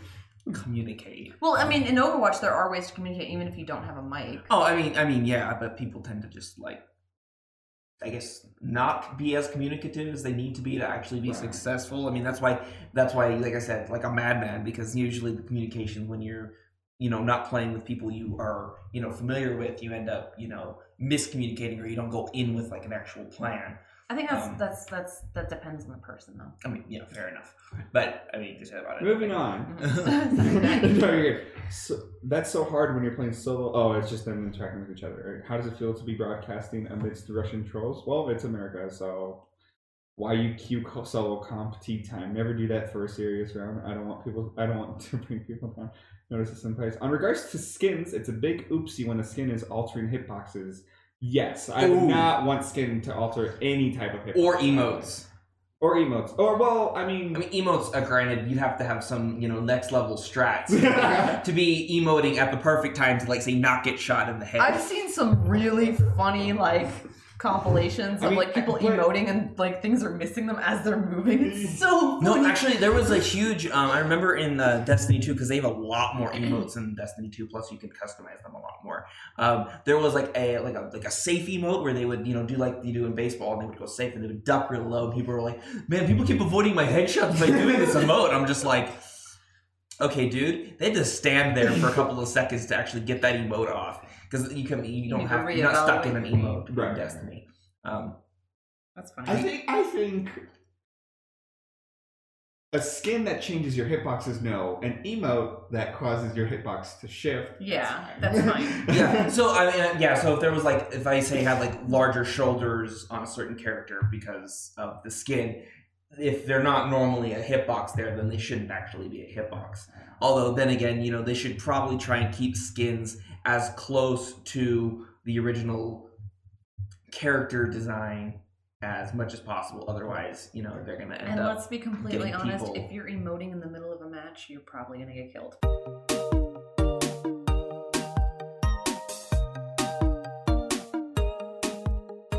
Now that we're back from our break, we're gonna move on to. We're gonna shift in a very huge shift in how topic. We're going to dumb down game mechanics as much as we can. So we can't use any gamer lingo.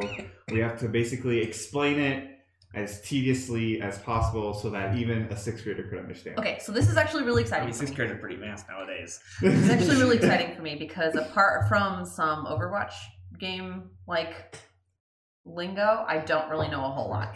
Okay. So that's actually going to be really interesting. Oh, so are you telling me it's going to be easy for you now? Well, no, not easy for me, but like hearing what different games use and like how you would explain that and make it easier for someone to understand. Because when I started Overwatch, I had no idea what the heck peeling was.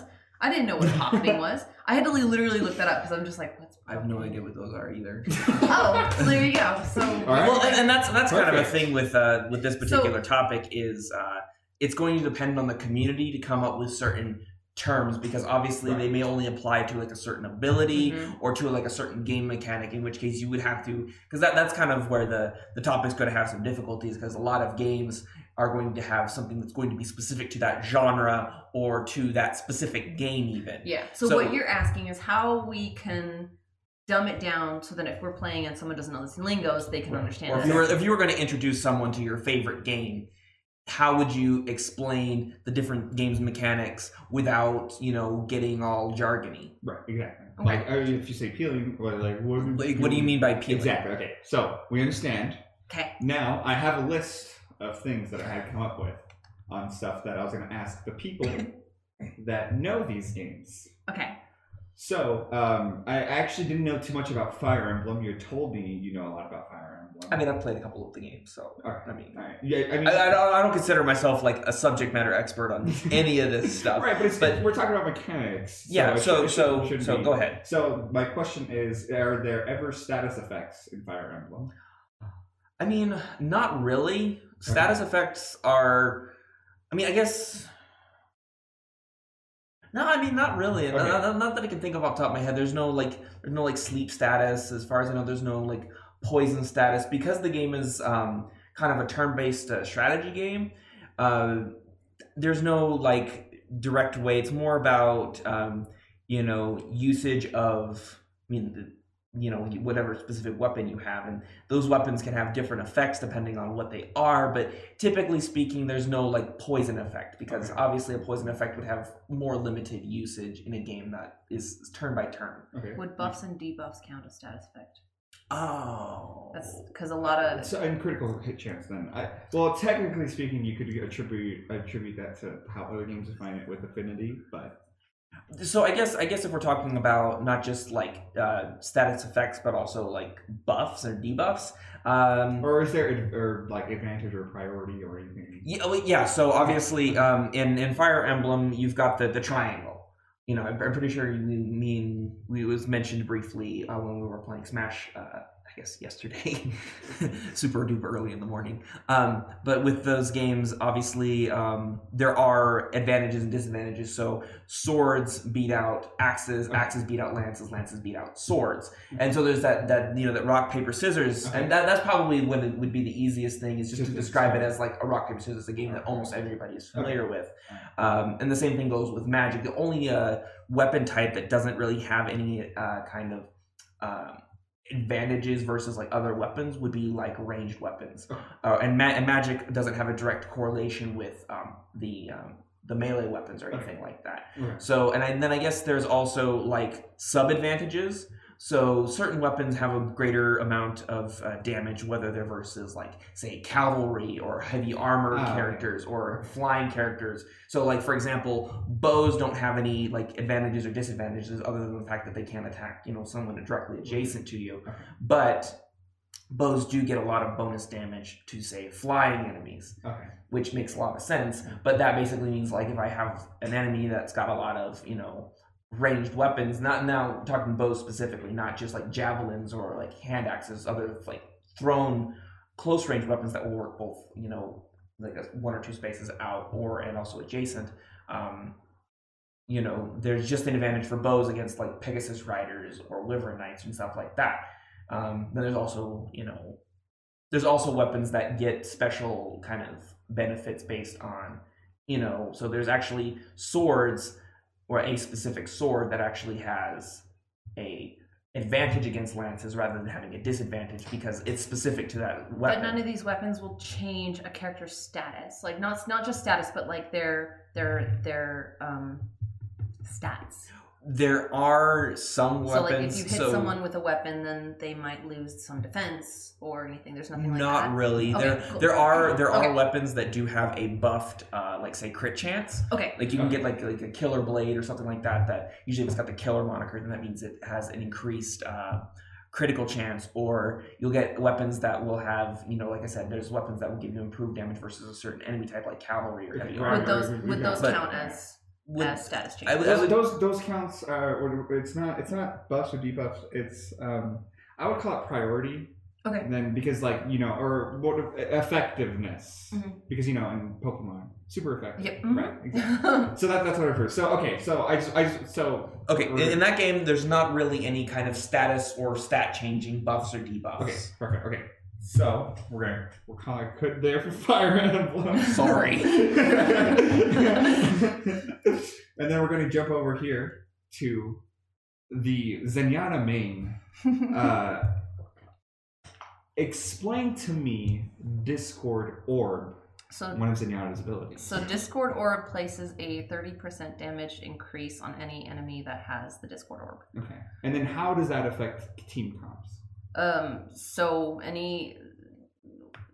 What do you mean by team comps? Like, as in like when you put a Discord Orb on somebody, is that somebody everybody should focus? Is that somebody you should focus? Yes. So that's a big thing. That's a big thing. That's why Zenyatas are encouraged to be shot callers, because you call out who has the Discord Orb, so then your team can quickly delete that character. Okay. Delete. Get off the field.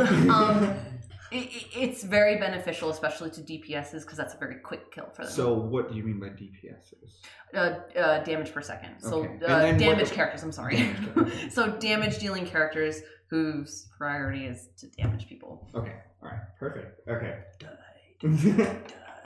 And so I also know that Overwatch has, after an object gets to a certain range, it loses its damage. Some do. Yes. Some do. Some Zenyatta, have...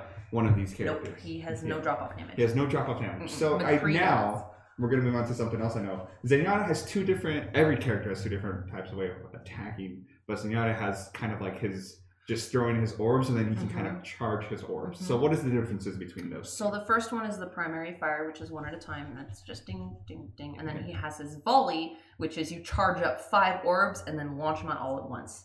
So if you hit, you have a better chance of dealing more damage if they all hit. If they'll hit. Okay. And are you limited in your range of motion? Can you still jump? Can you still sway? Yeah. But do you kind of lose, like, can you only do that so often, or can you do that as like a held primary shot instead of just like... Yeah, you can. I mean, the charge takes a little bit more time, so you need to make sure you're either in a safe place doing it. Like if you're in the middle of battle, you don't, like in the middle of a fray, you don't want to start charging orbs unless you're pretty confident you can hit and kill someone with it. You'd usually use your primary fire for that. But volleys are really good to charge and throw around corners, while you're safe, to try and get a hit. Okay. Sorry, that's no, that answers the question. And then, as a Zenyatta, who do you focus on healing? Usually I try to focus on the primary healer, keeping them upright. So Zenyatta, contrary... That is my... Your personal playstyle, or well, that is my... Well, I know other people do as well, but that is my main objective when it comes to healing. Okay. Is the primary support gets healing first, the squishies, and then the tanks. Because I'm usually relying on the primary support to keep the tanks up. Because Zenyatta's orbs don't heal a whole lot, so they're not going to do great on the tanks. They're better at keeping a damage dealer up longer, so then they can deal a little bit more damage, but it's not meant to keep them up while they're engaging. And so how would you so actually you threw a couple extra little bits of jargon in there, like squishies. I mean, obviously I know what squishies are. Okay. But if you were to explain what a squishy character is to somebody who's never played with different kind of character roles. I mean, obviously you've introduced things like tanks, you got primary support. If there's a primary support, there's probably a secondary support. You know, kind of explaining what the differences between like a support and a DPS and a tank are, or like especially the differences between like say a DPS and a tank, and then like kind of explaining where the crossovers are, and also what makes them independent character classes as opposed to like the same thing. Or there can also be characters that are one at a time. One at a time, buddy. We'll get there, I promise you. We're not trying to reach everything. We're just trying to get mechanics that we can explain without going so in depth. Yeah, exactly. And I did use some jargon there. I didn't even realize I was using jargon. That's the crazy part. Right, and so this is the point of this. Is to kind of realize like how much do we actually use without really realizing it, and can we do it without doing it? Anyways, it's interesting. Yeah. So moving on though, everything you said, yes, but I'm going to focus on some things here. Okay, go ahead. So I know field of view is important in any FPS. Yes. However, I have noticed that do healing orbs and Discord orbs have different effects when placed on people? So as in like if they're in your field of view, they're always there, and if they're gone, they go away immediately, or does it last for a little bit, or does it take a... So when you place an orb, like the effects of the orbs don't change, but when I place an orb on someone, if they get out of my line of sight, like behind a wall or something, for 3 seconds, the orb will return to me. And it's always 3 seconds. Always 3 seconds. Discord and healing. Both, yes. Both. Yeah.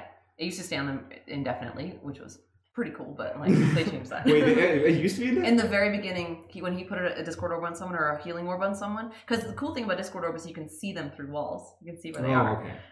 And yeah, when he put it on someone, until he changed the person, it would stay on them. Basically gave the entire team wall hacks. No, just you. Only Zenyatta can see behind walls. Yeah, that's why it's so important for Zenyatta means to wall be. Wall hacks is also jargon. Oh yeah, so, yeah, being able to see their location behind a wall. But that's why it's so important for Zenyatta's to call out or to let the other team know what they see. Because if I see the Winston going behind to the left, I need to let my team know that they're flanking. So there's another one. Flanking.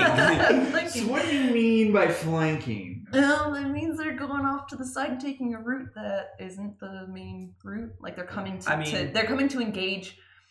There's another one. They're coming to attack from the sides or the back, essentially. They're coming from an angle that is not the main point of focus. Yes. Okay. Correct. I would say. And probably the best thing, because obviously, if they're attacking you in the back, but somebody's watching the back, then it's like not really flanking. Well, they're still flanking. I guess they're flanking, but they're not. They're not doing a very good job. Because them being it doesn't need to be secretive. Like you can say, oh, they're flanking. Like they're still flanking, even if you see them. Like they're just splitting your attention. Gotcha. Okay. So I'm gonna see. I imagine you have a lot more notes on this. I do. I have a lot, and then we'll go to. We've all played this game. We're currently playing it together. Monster Hunter World. Yay! Oh yeah. We're gonna go through weapons very slowly now. Very slowly. Oh boy, I know one. So actually, let's start off with you. Okay. So in the game, there's a thing called coding. Mm-hmm. And it is applied to bows. Mm-hmm. But so it's let's suppose, and then I might as well bring up the question. Okay, so coding applied to bows. What is that like? When can a bow user use that? Because not every single one, and not every single coding is available to them immediately. So certain bows will be able to apply certain coding. And what is that determined by? What you made the bow out of. And how can you get the bows?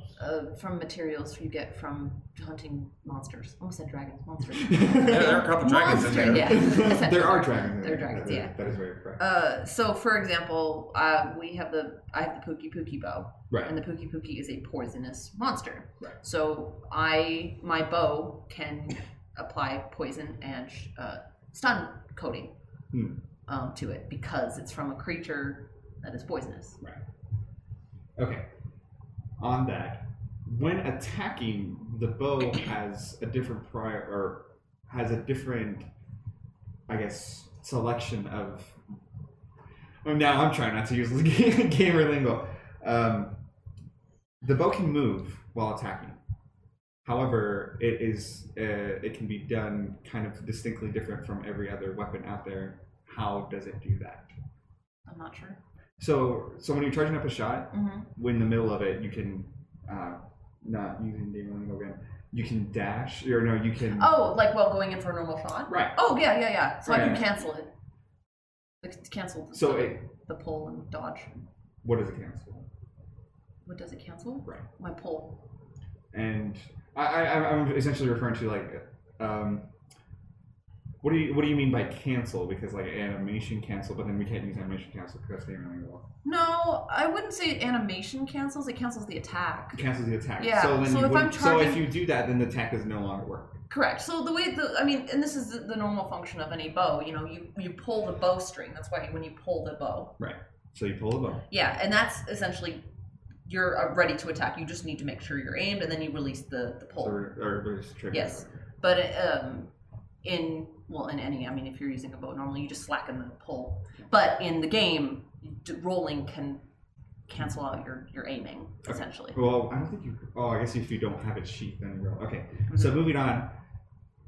If that's because I don't know how other weapons work. Just- Right. Well, I think you can technically, if you keep holding onto it, and you can like dash, but still have the. Oh, that's true. charge. I haven't I think you mastered do that like yet. a dash slide where Yeah. instead mastered of that going yet. through the entire roll animation, you instead you do cancel out of that animation into a move that's primarily used for evasion or repositioning.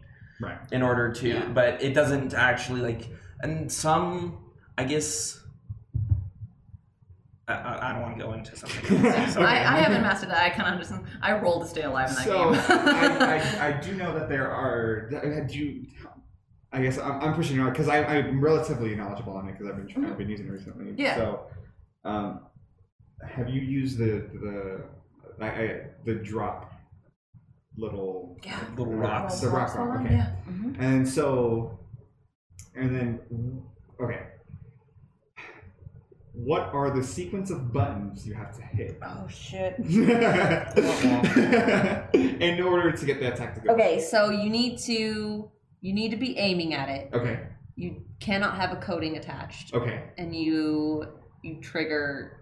I think it's triangle. I think.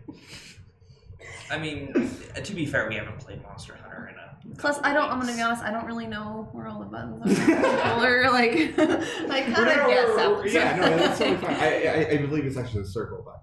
Okay, yeah. So then yeah. let me explain. Let me go for something a little different. The Dragon Piercer. Yes. Okay. Do you know Oh, that? Yeah. Okay. All right. So you can maximize a Dragon Piercer, but that can only be done if you understand the properties of how a Dragon Piercer works and what is that. so it pierces. So what does that entail for a weapon? And that's bow. Oh, so like the more it goes through, the better the damage is. What do you mean the more goes The through? more flesh it goes through. Like, So then, so because I've been told, you know, if you have a what was it? Because I think I was using it wrong when I first started using it. I thought it needed to go through more of the monster, but it needs to go through a broader part of the monster. so because Isn't that the same thing? No, like I thought it literally needed to go through more of the monster, so from head to tail instead of from like the side. Wait. It does need to go Yeah. from head to tail. What did I see? I knew I used it like wrong at first, and then I realized I was using it wrong. So No, I remember How- that you used to hit the back of the monster into their stomach, which was just like hitting here from here Yeah. instead of from the head to its foot. Mm-hmm. yes. And so that's So I thought it was a broad attack, not a point attack. Oh, Hit the I broad see. side of it. You went- the So attack I was hitting the broad. broad side because I Gotcha. thought the more Okay. you hit, I didn't realize it was like Lengthwise is straight. best. yes. Yeah, that's what it was. Because I remember you asking me like, "Why are you going from the head to the tail?" And I'm like, "I am." And so- That makes sense now. Yeah, so that's what I thought. So Because that's how my coding works. You so have then to I think hit. the way that then we would explain is that a Dragon Piercer is a straight Line, yeah. line And so the more that will pierce dragon's flesh, so the most effective way to use it is by hitting it from its head to its tail. Yes. Would you like agree? through its head to its tail. Through its head to its tail, correct. Yes. Okay. All right. Yeah. All right, we're going to stop with the Monster Hunter. We're going to move on to For Honor. Oh, okay. Oh, okay. So, let's see here. I had For Honor attacking in For Honor. Okay. Now, we're not talking about shielding or parrying, but specifically attacking. How can you attack in For Honor? So there are several different kinds of attacks. You have your light attack, which properties of light attacks are they come out faster, but they are unable to be feinted or canceled, which means that they have a certain amount of risk reward associated with them. So, feint. A feint, a feint is basically a cancellation of the attack. So basically you don't go through with that other attack, or that the attack that you're currently doing, in order to keep yourself from making a mistake, or in order to get the opponent to do something that you want to do. Is that canceling the animation for what attack it was for? Sorry, the feint will cancel out a portion of the animation. Okay, a portion. Okay. So it will not cut out the initial portion of the startup of it, if you want to use gamer lingo. Yeah. But it will cut out the starting portion of that attack to a certain extent. You can only feint after so much time has passed, and before so much time has passed. But if you have a feint, then it basically means that you are trying to trick your opponent into doing something that you want them to do, or you're trying to prevent yourself from making a mistake that the opponent can use against you. So light attacks, typically speaking, do not allow you to perform a feint, but they also come out a lot faster. So if we're talking about reaction speed, your ability to react to attacks as they come to you, they're a lot harder to react to. However, the trade-off is that they typically do a lot less damage. Okay, then there's also heavy attacks. Heavy attacks have a much slower animation, but heavy attacks can be feinted. Now, since they can be feinted, and because they are slower, they can be feinted to keep people from countering, or doing something to mitigate the attack, whether it be a block or a parry, which you can go into parries, but we just talk about the attacks right now. Right. Then there are also what they're called melee attacks, or attacks that do not follow the general other two attacks in terms of their properties. Melee attacks typically are directionless, meaning that they do not have a specific direction that they come from under most circumstances. They typically hit more directly, so there's no way to block those attacks. However, the melee, depending on the character, will have special properties that will, usually speaking, provide an opening, a moment to get in a follow-up attack, or an attack after the melee. And then there's also the option of doing, or providing some kind of debuff or something else that would usually it's something to create an opening or to disorient. Okay. So those are, and then I guess if we want to consider an attack, there are also what they call guard breaks. These are essentially grabs. Now, these guard breaks can be countered. You can counter guard break, or just kind of push the other person off of you from the grab, but they require specific timing to do this. So if you have the timing off, or if you're caught in the enemy, be guard broken through the attack, basically, because they timed it just right in order to keep you from doing that. And guard breaks are they're almost kind of like their own kind of melee, in that they don't directly attack from a specific direction, because in For Honor you have your top, your left, and your right. Most attacks will come from these three directions, but guard breaks and most melee attacks do not come from a specific direction, and therefore they can't be blocked. They have to be avoided. They have to be dodged. You have to get out of the way. Gotcha. And depending on the properties of that specific character, guard breaks function a little differently. Some characters have special moves that they can do from the guard break. So, for example, the Raider character, whenever he performs a guard break, he has a couple of different mechanics that make him unique when he's in that state, when the opponent's in that state.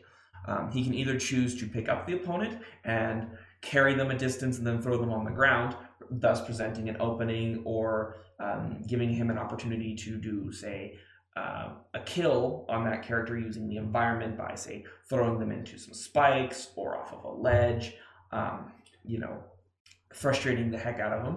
Or he actually has a very unique mechanic, and that's only if he's trying to throw them forward. If he's trying to throw a character forward, then instead of throwing them, he will actually pick them up and carry them to wherever he wants. And if he hits them into a wall in that carry, then instead of them just, hitting that wall and then being stunned or, being unable to do anything for a few moments, he will hit them into the wall.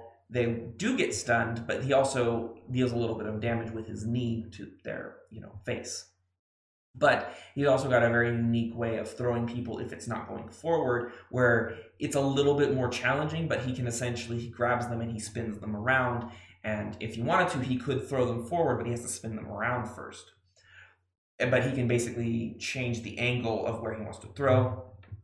And then the properties of what happens after that attack will change on whether or not on the opponent's current status. So attacks also change a lot depending on whether or not the character themselves is in a certain state. So being, from a neutral state, or being from a state where there is currently nothing affecting the character at all, you actually end up, that's neutral. There's no advantage or disadvantage to either person. However, there are certain states you can be in that can make it so that you or the opponent are at a disadvantage. One of the biggest ones being out of stamina, which in the game's terms, stamina is a bar that gauges how much your character can do before, if they run out of the stamina, then they are stuck in a state where all of their attacks and animations are significantly slower, meaning that the counter options to those animations are a lot more, I guess, easy to do, because suddenly everything is like super slow. You can sit there and get yourself a cup of coffee and then come back. And then there's also some other properties that go into that, but we're just talking about attacks. When you're out of stamina, your attacks come out slower, which includes. Oh, okay, I know. Right. You asked me. I asked attacks, and then you went to special animations. Well, I was going deeper in on what makes the attacks different. Right. But in terms of the main attacks, you can either light attack, heavy attack, a melee attack, or a guard break if you want to count that as an attack. You couldn't have said that speaking. Well, I mean, the specific topic is trying to explain it without using. Right, but I mean. But if I say light attack and heavy attack, those are probably pretty self-explanatory terms. But if we're playing a game and I'm trying to explain that to you. No, but that's why I would say we're just focusing on, light attacks and heavy attacks. The properties of, stamina is, different than... Yeah, fair enough. I'm going off on a bit of a tangent. I'm sorry. This is really easy to go kind of wild with. Yeah. Right, that's why we're trying to say it's extremely specific. Mm-hmm. So now I'm going to do one, and hopefully, I'm assuming I won't go on a tangent, but then you guys now are going to be the one catching me off guard if I accidentally use gamer lingo. Okay. Okay, so I'm going to talk about specifically Monado arts used by Shulk. You just lost me. What? Okay. All right. So let's see So Smash has characters. Mm-hmm. No way. And essentially every single character has a special move associated with them. For Shulk, it is called Monado arts. Okay. And Monado arts have 5 different art stages he can be in, which is Jump, Speed, Shield, Buster, and Smash. Okay. And for Shulk to change between his Monado arts, he has 2 What ways. Is Shulk? Shulk is the character. Yeah, but what is he? Who is he? Oh, he's a character from Xenoblade Chronicles. Okay. Okay. I mean, it's like he's like. So they're like a fight. It's like a sword. It's like saying who is Mario. He's that plumber that saves Princess. Yeah, but I mean, if I didn't know who Mario was, and you said like what he could do, I'd be like, what? So I just want to understand like what the character is and how these different like arts Right. fit Yeah. into his character. So Right, that makes okay. sense. So he's obviously So, a sword right. fighter kind of thing. Yeah. So It's all about a sword. I was talking specifically about the arts, so I wasn't. gonna Yeah, get into the I sword. wasn't. It's a blank page in my head, so I'm filling it out. Yeah, he is a sword character for Thank you. reference. Okay, thank you. Perfect. Now it's a little bit more clear. So it's like different. Again, if you want to call that a sword, it's kind of weird. Right. I mean, the properties in regards to game data, but That's fine. Yeah. Yeah. Okay. So then he has different, basically martial arts styles. yes. Okay. Thank you. You can continue. Or if it's easier for reference, if it's easier to call them that, or to better understand it, then yes, they're Yeah. martial arts style. Yeah. It's like, good. Okay. So, and then every single art has different properties that apply to Shulk and his enemies when they attack him. So speed, you have an increase in speed. However, or no, actually, it's just a direct increase to speed. All speed? Yeah. Or no, ground speed. Ground speed. So not air speed. No air speed is involved, only ground speed. Jump is then when the air speed is applied, he can move faster, like left, right, and jumping through there. So it's used for recovery tools. Speed is typically used Recovery for tools? spacing. Oh, there you go. So in Smash, whenever you are off the stage, which is what you play on when you're fighting somebody, there is special moves typically associated with the command or with the inputs of up B that will let you recover faster or better, or how So essentially, it means when you get knocked off the platform, how you get back on the platform. right. Okay. Yeah. That's what we're covering. Recovery. Don't. See, already tangent a little bit. It's hard. Right. Well, I mean, that's specifically for jump. So then I already talked about speed, and then Buster is very specific. So in Smash, you can do damage and then also do more knockback. Is there any other word to say knock? I mean, I mean, it essentially means like knocking someone back, right? Yeah, I mean, so creating that one creating kind of spaces explains for- itself. Okay, all right. yeah, knockback. If you're knocking back someone using your knockback attack, you're knocking them back. Okay, all right, we're good. So with Buster, you do more damage, but you have less knockback, which allows for comboing because they're going to be close to you, and because you don't push them as farther away, it allows you to do Comboing? or a combination of attacks. So I like. I think it just kind of depends on because people might have different ideas about what a combo means. I mean, for I different wouldn't be games. confused as combo, but if you said, "Oh, I comboed him," it's essentially like I used a series of attacks on him, Right. not just. You can then use multiple attacks in concession with each. There you go. Yeah. Got it. Rather than only being able to do a few. Mhm. Or There one. we go. Or one, right? A few or one. Okay. There you go. And then Smash is the opposite of Buster, where it will do more knockback, or will do more knockback and less damage. Okay. And then that is. Wait, Shulk's. there was 4. Or which one? Oh, Shield. Right. Thank you for reminding me. And then Shield it's not the opposite of jump or speed, but it's you if a character were to hit you, have less knockback and hit stun. Okay. And Hit hit stun. Actually, I think that goes into how do we explain hit stun?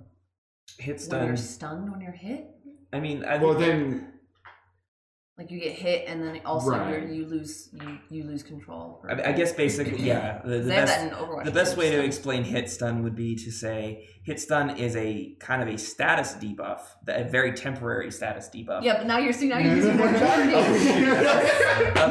But basically, hit stun is a negative effect that happens immediately following an attack landing. right, and it's variable per attack. It's a change. It changes based on the attack, but it's basically a variable moment of inability to interact with anything else immediately following an attack on the enemy. Okay. You don't hit stun yourself. I would hope not. All right, so we're gonna move on Okay. to Shri here with Pokemon. Oh, The best jeez. ever. No one ever was. Oh. Okay, so with this one, I actually wanted to. Could you explain to me the story progression that happens in Pokemon games? Because this is something I actually have no idea about. So I can. It'll be easy for me to catch you off A guard. lot of it's very like there's not a whole lot of difference between the I mean, different if it's games. as simple as like you just find a new area, beat some people, and move on, This then is that's I how think it is. this is what I love about the Pokemon games so much is that you start off as a 10-year-old. I guess I changed that. As a child who Actually, really is weird that it's always a going to go child. on a Pokemon adventure. Okay. You get your first Pokemon, you get to pick your first starter Pokemon, and then you go out throughout the world and you try and defeat other trainers, train up the Pokemon that you capture, and you can capture like anything you want to. You can train up anything you want to. So you have these different partners that you have a team. And you go out and you beat other trainers, and your goal is to try and defeat the Pokemon League. So each town you go into will usually have what's called a gym. Okay. And the gym has a master of that gym. You have Okay. to defeat them, and they give you a badge. Okay. And as you go along, you get 8 badges, and then you get to go into the league, which is essentially like the best of the best. Okay. Once you defeat So it's them. like a competition. Exactly. It's like a big Okay. sport kind of Okay. thing, you know. And So once what you, does a badge represent? a badge represents a victory over that The town's gym. gym. The gym. Yeah, Okay. that leader of that particular gym. And each gym usually has a Pokemon type. And Okay. there Because are there are usually different- 8 gyms per game. Is Yeah, is that that's it. consistent? Through. It has been, yes. Okay. I think the only difference is in Sun and Moon, they didn't have gyms at all. Okay. They had something different. So then is progression based on your badge? Like, could you have 3 badges and go to the Pokemon League? No, you Okay. have to have You all have 8. to- You have to have all 8, and it's also important to have badges as you progress through the story, because It essentially will not let you progress until you get a badge. yeah, you can't one you can't progress, so you can't do the gyms out of order. They have to be done one after another, and then it's kind of a minor mechanic, and most of the time you don't have to worry about it in the Pokemon games. But if you don't have a certain badge, then Pokemon up to a certain level won't listen to you. That's only if they're traded. Oh yeah, The Pokemon you Traded. capture, the Pokemon you capture and the Pokemon you raise will always listen to you. But if you're traded a Pokemon that is way too high level for you and you don't have a certain badge that will let you use that Pokemon, they will ignore you. They won't like listen. Or they will ignore what you. happens then if like you don't Like have they a want. badge? I will tell like if I got a Scizor that's like really really really strong and I only have 2 badges and I say like go use cut and it's gonna be like yeah fuck you. Yeah, it's gonna go take a nap or yeah, something. it'll take a nap. It'll ignore you. Sometimes it'll do it. Sometimes. Or it'll do a different attack. Yeah, or it'll do a different attack. But that's only Pokemon that are traded to you. That are The ones you traded. capture. But that would be a mechanic that would also tie into the badges. And I mean, and if you do have, because part of the thing about playing Pokemon is trading them. Mm-hmm. If you traded one, There are also certain abilities that Pokemon can't use unless you have a that's actually badge. a better one. So HMs like cut or fly or What's surf. HM? Hidden moves. Yeah. So yeah, essentially. That's a slow. Yeah. I actually didn't know that it was called hidden Yeah. moves for their So Yeah. they're very specialty attacks that you can only teach your Pokemon with these. Story-wise, they're these discs. I don't know how. Like I think you Is put it it in like a inserted DVD to player. the Just put it in Pokeball? just straight in the mouth. Yeah, and just like there you go, eat that up, little guy. You'll know this move that'll let you cut down, trees because it's not like you're a killing machine anyway. But, okay, so But I think if you wanted to explain HMs a little bit better, HMs are unique moves in that they allow use both inside of combat and outside of Mhm. combat. If you do not have a certain badge, the outside of combat effect will not work. Mhm. Meaning that there are certain obstacles that they put throughout the game that can only be gotten through. Honestly, with the you use. can't even get the HMs unless you've beaten. Like the game will not let you get the HM until you've progressed. so in the then are story HMs long enough. associated with progression in the story? Not. So yes, they Okay. are. But it's supposed to be kind of a linear thing, You cannot get to this part of the map where you can get the HM until you've beaten the gym. Okay, so then it's associated with gym mass. Correct. Okay. Yeah. And, like, and that's part of the reason why you can't do the gyms out of order, because there will be certain obstacles that will require you to have beaten the other gym. Now, it's not always like an HM. Sometimes it's just like, say It can be literally anything. Like Yeah, the flute that you it can be a story element that like won't clear out of your path until you've completed the said gym. But the games are very linear. They're not open world at all. no, Yeah, they're Maybe. very linear. maybe in the future. I think that people are really wanting a open world kind of Pokemon game, but I think that the formula that they have right now is working well for them. Yeah, so it's. I probably mean, it's won't. worked well for 20 Despite the fact years. that I'm really bored with it, and that's why I haven't touched a No Pokemon way. game in I a will while. always. I will. Yeah, I know that different strokes for different No. folks. Well, the cool. I'm sorry. That's the answer to your question. I will not continue with that line of thought. Okay, so, all right, explain to me the types of Pokemon and the Oh, God. what we would call effective. Do you know that well? Yeah. Because I know that there's a lot, and I Yeah, there's a lot. I don't. So, okay, I don't remember I'm the going exact to- number. I know what on Okay. and off. Well, you don't. I mean, do you know what it's like effective to and Yeah, not effective to? Okay. Mostly, yeah. All right, lay it on me. So personally, I favor dark types. Okay. So generally anything that's a dark type, I will like look into it, and as such, I know its weaknesses fairly well. So if I have a dark type, I know that if I go up against someone who has a fighting type Pokemon, or at least a Pokemon with a fighting type move, Okay. because the Pokemon does not need to be a certain type to know certain moves. Okay. Wait. So then does that mean that even if it has the move, it is still effective against the Pokemon? Correct. Okay. So for example, a Lopunny is a normal type Pokemon, but it can use fighting type attacks. Mhm. So if I go up with my Umbreon against a Lopunny, and the Lopunny, a normal type, uses a fighting type attack on my Umbreon, it will still be super effective. Okay. So And most you Pokemon need can to use be move types outside of their specific Okay. type. So how many types are there? Oh, Like Jesus. Oh, up God. to this. Up Hang to on. This Fire, water, Hang- I'm just gonna look it up. grass, I- rock, ground, There's can't be that many. dragon, a lot. steel, There's like dark, 13. fairy now. There's poison. There's more than that. yeah, I'm looking it up. Hold on. I think I got most of them. 18. Hey, what are they? Come on. Oh, okay. Hang mercy. on. Okay, so there's bug, dark, dragon, electric, fairy, fighting, fire, flying, ghost, grass, ground, ice, normal, poison, psychic, rock, steel, and water. Oh my goodness. All right, never mind. I take my question back. You want to explain all the interactions? Yeah, that's gonna that's take right. all day. Yeah. And there are, and it's deeper than that. So it's deeper than that.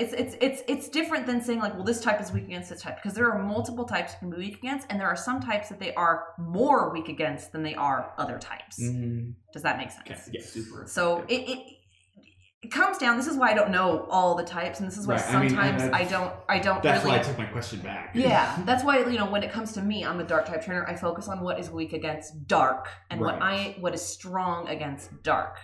So then so what dark is strong against. Whenever you're playing the game, it's important to know your specific Pokemon's advantages and disadvantages Exactly. versus specific types. You don't need to know everything all at once. Yeah, and Um, some people will not just do one type; they'll do like multiple types. There are people who just know everything about it, but they're usually very into the battle aspect of the games, which is Right. fine, which is totally fair. And then I think probably the easiest way to explain it is it does operate under kind of a logical sense.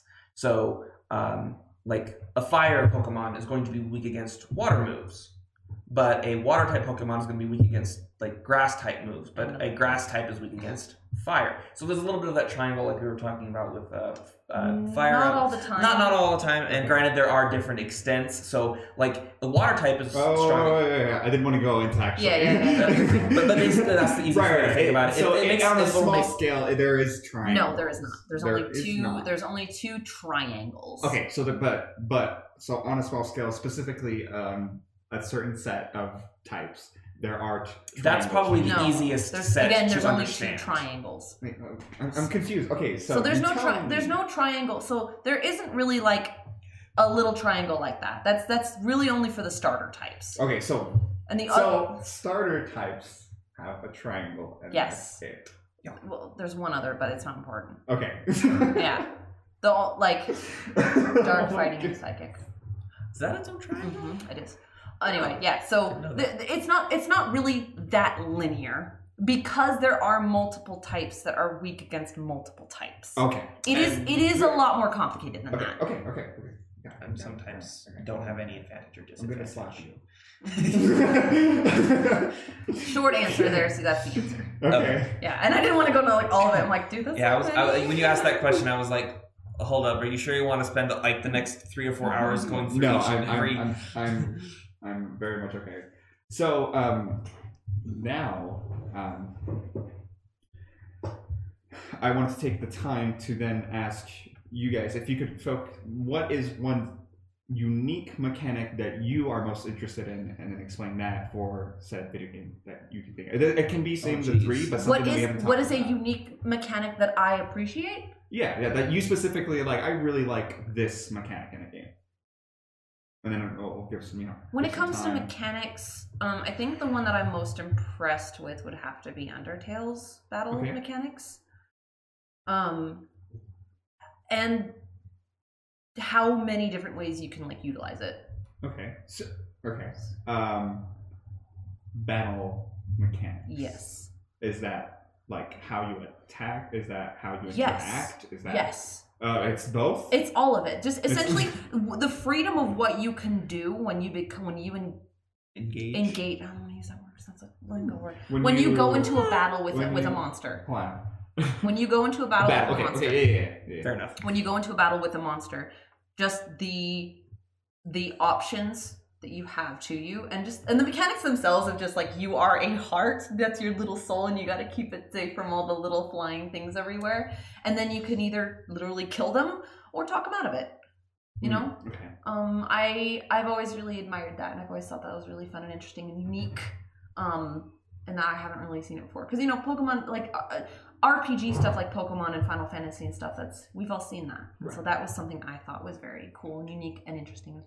All right. So I would say probably, and this is not exclusive to one specific franchise, but I do kind of like it when games have some kind of class mechanic where you can change, or like job mechanic, where you can change the character's skills and abilities depending on what specifically, how you want to play that character. So I, for example, really like, say, Final Fantasy V. It's probably my favorite one. And that game has a massive, I guess, roster or, group of different, I guess you'd call them, they're called jobs in the game. And I just really like when you can sit there and go through the game with each of these unique characters playing the role that you've assigned to them. And I like it that way because in specifically that game, there are advantages to playing that game and not switching jobs all the time. Because obviously, well, not obviously, I guess, but in those games, there is a portion of the game dedicated to leveling or gaining more experience with that specific. So essentially, character customization. Character customization is really important to you. Yeah, and then specifically with how, like, I don't really care about cosmetic customization or like just changing the way the character looks.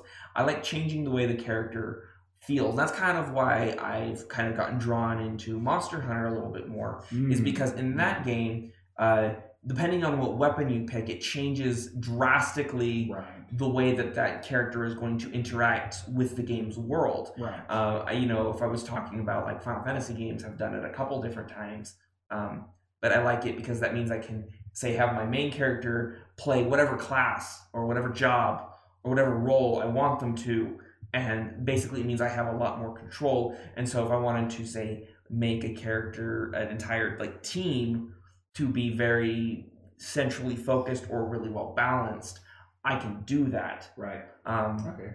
And I guess that's probably one of my favorite things as far as mechanics goes, is the ability to not just adjust the way the characters look, but also their feel, and just in general, like if I want to play the game differently, I can play the game differently one way, and then I can play the game again and then get a totally different experience. Because obviously in most games there are the optimal ways to play, the best possible ways. Yeah. I mean, if people don't know what optimal means. Right, that's a complicated. Can I amend my pick isn't gonna change. Okay, But I meant yeah. something that I meant by it Okay. is the choice of like the reason I like that mechanic so much is because I get to choose like the outcome, like my outcome. So The for outcome me, you would prefer. exactly. So like for me, it's like yeah, you're in a battle and you have every right in this game to kill that thing, but you don't have to. Okay. I think that's Alright. essentially why that's I important. mean, to me. I think specifically unique to Undertale is the option to actually not fight. I know Yeah. there are other games that I think, what is it? Yeah, they do that. Dishonored? I mean, there are Yeah, choice right. games Yeah. where you can be Persona, the you good just run away person, from everything Right. or until the they get sick. I'm gonna quote get to unquote that. good person or bad person. But I think Undertale, I think, did it in a way that I personally thought was Personally. very interesting. Okay, that was. I just wanted to amend that because I didn't think I made that clear. Fair enough. All right. Well, as I explain this last thing personally to me as a special mechanic, it is going to be the end of the podcast. So, Okay. here we go.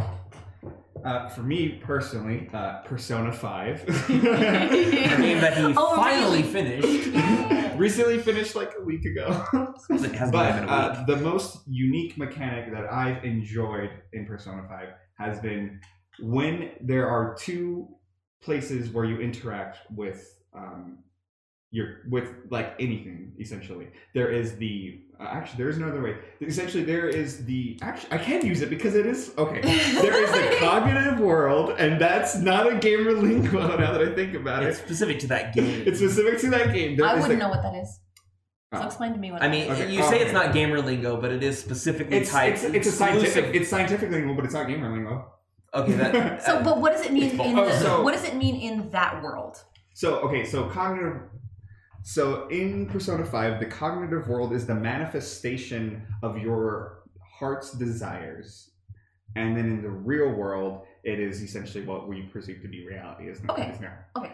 And then so the most unique mechanic in that essence is that the way that you interact is that Mhm. a gamer lingo? No. Okay. I was No. making Should sure. people not know interacting is? They don't. They need to go to school. Okay, so the way you interact with characters in the metaverse and in the real world have an effect directly with each other. So if you spend more time with somebody in the real world, it'll transfer to it in the cognitive world by either having special abilities. Okay, yeah, so by having special abilities that you would otherwise not have were you not to interact with them in the real world.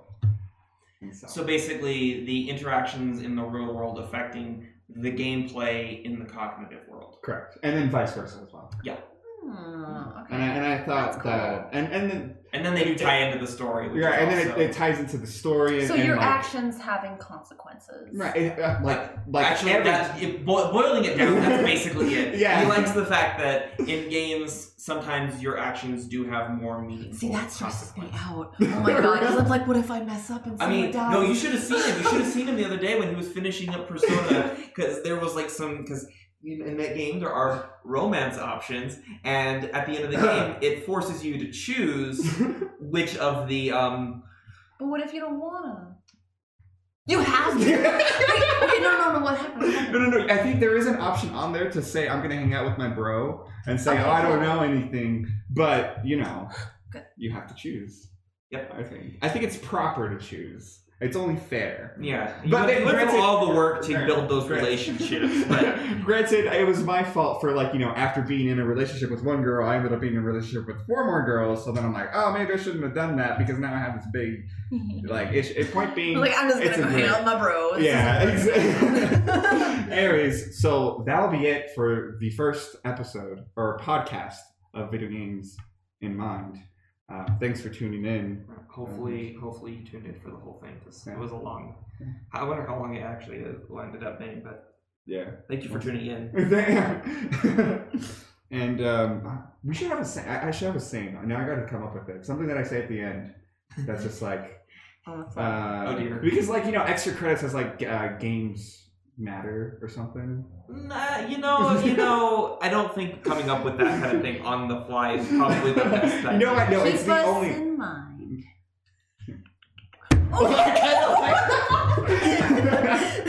I mean, we're doing this entire podcast on the fly, so Yeah. thanks I mean, for tuning in. It's been very spur of the moment feeling. Video games in mind, and don't forget to keep us in mind. We'll see you next time.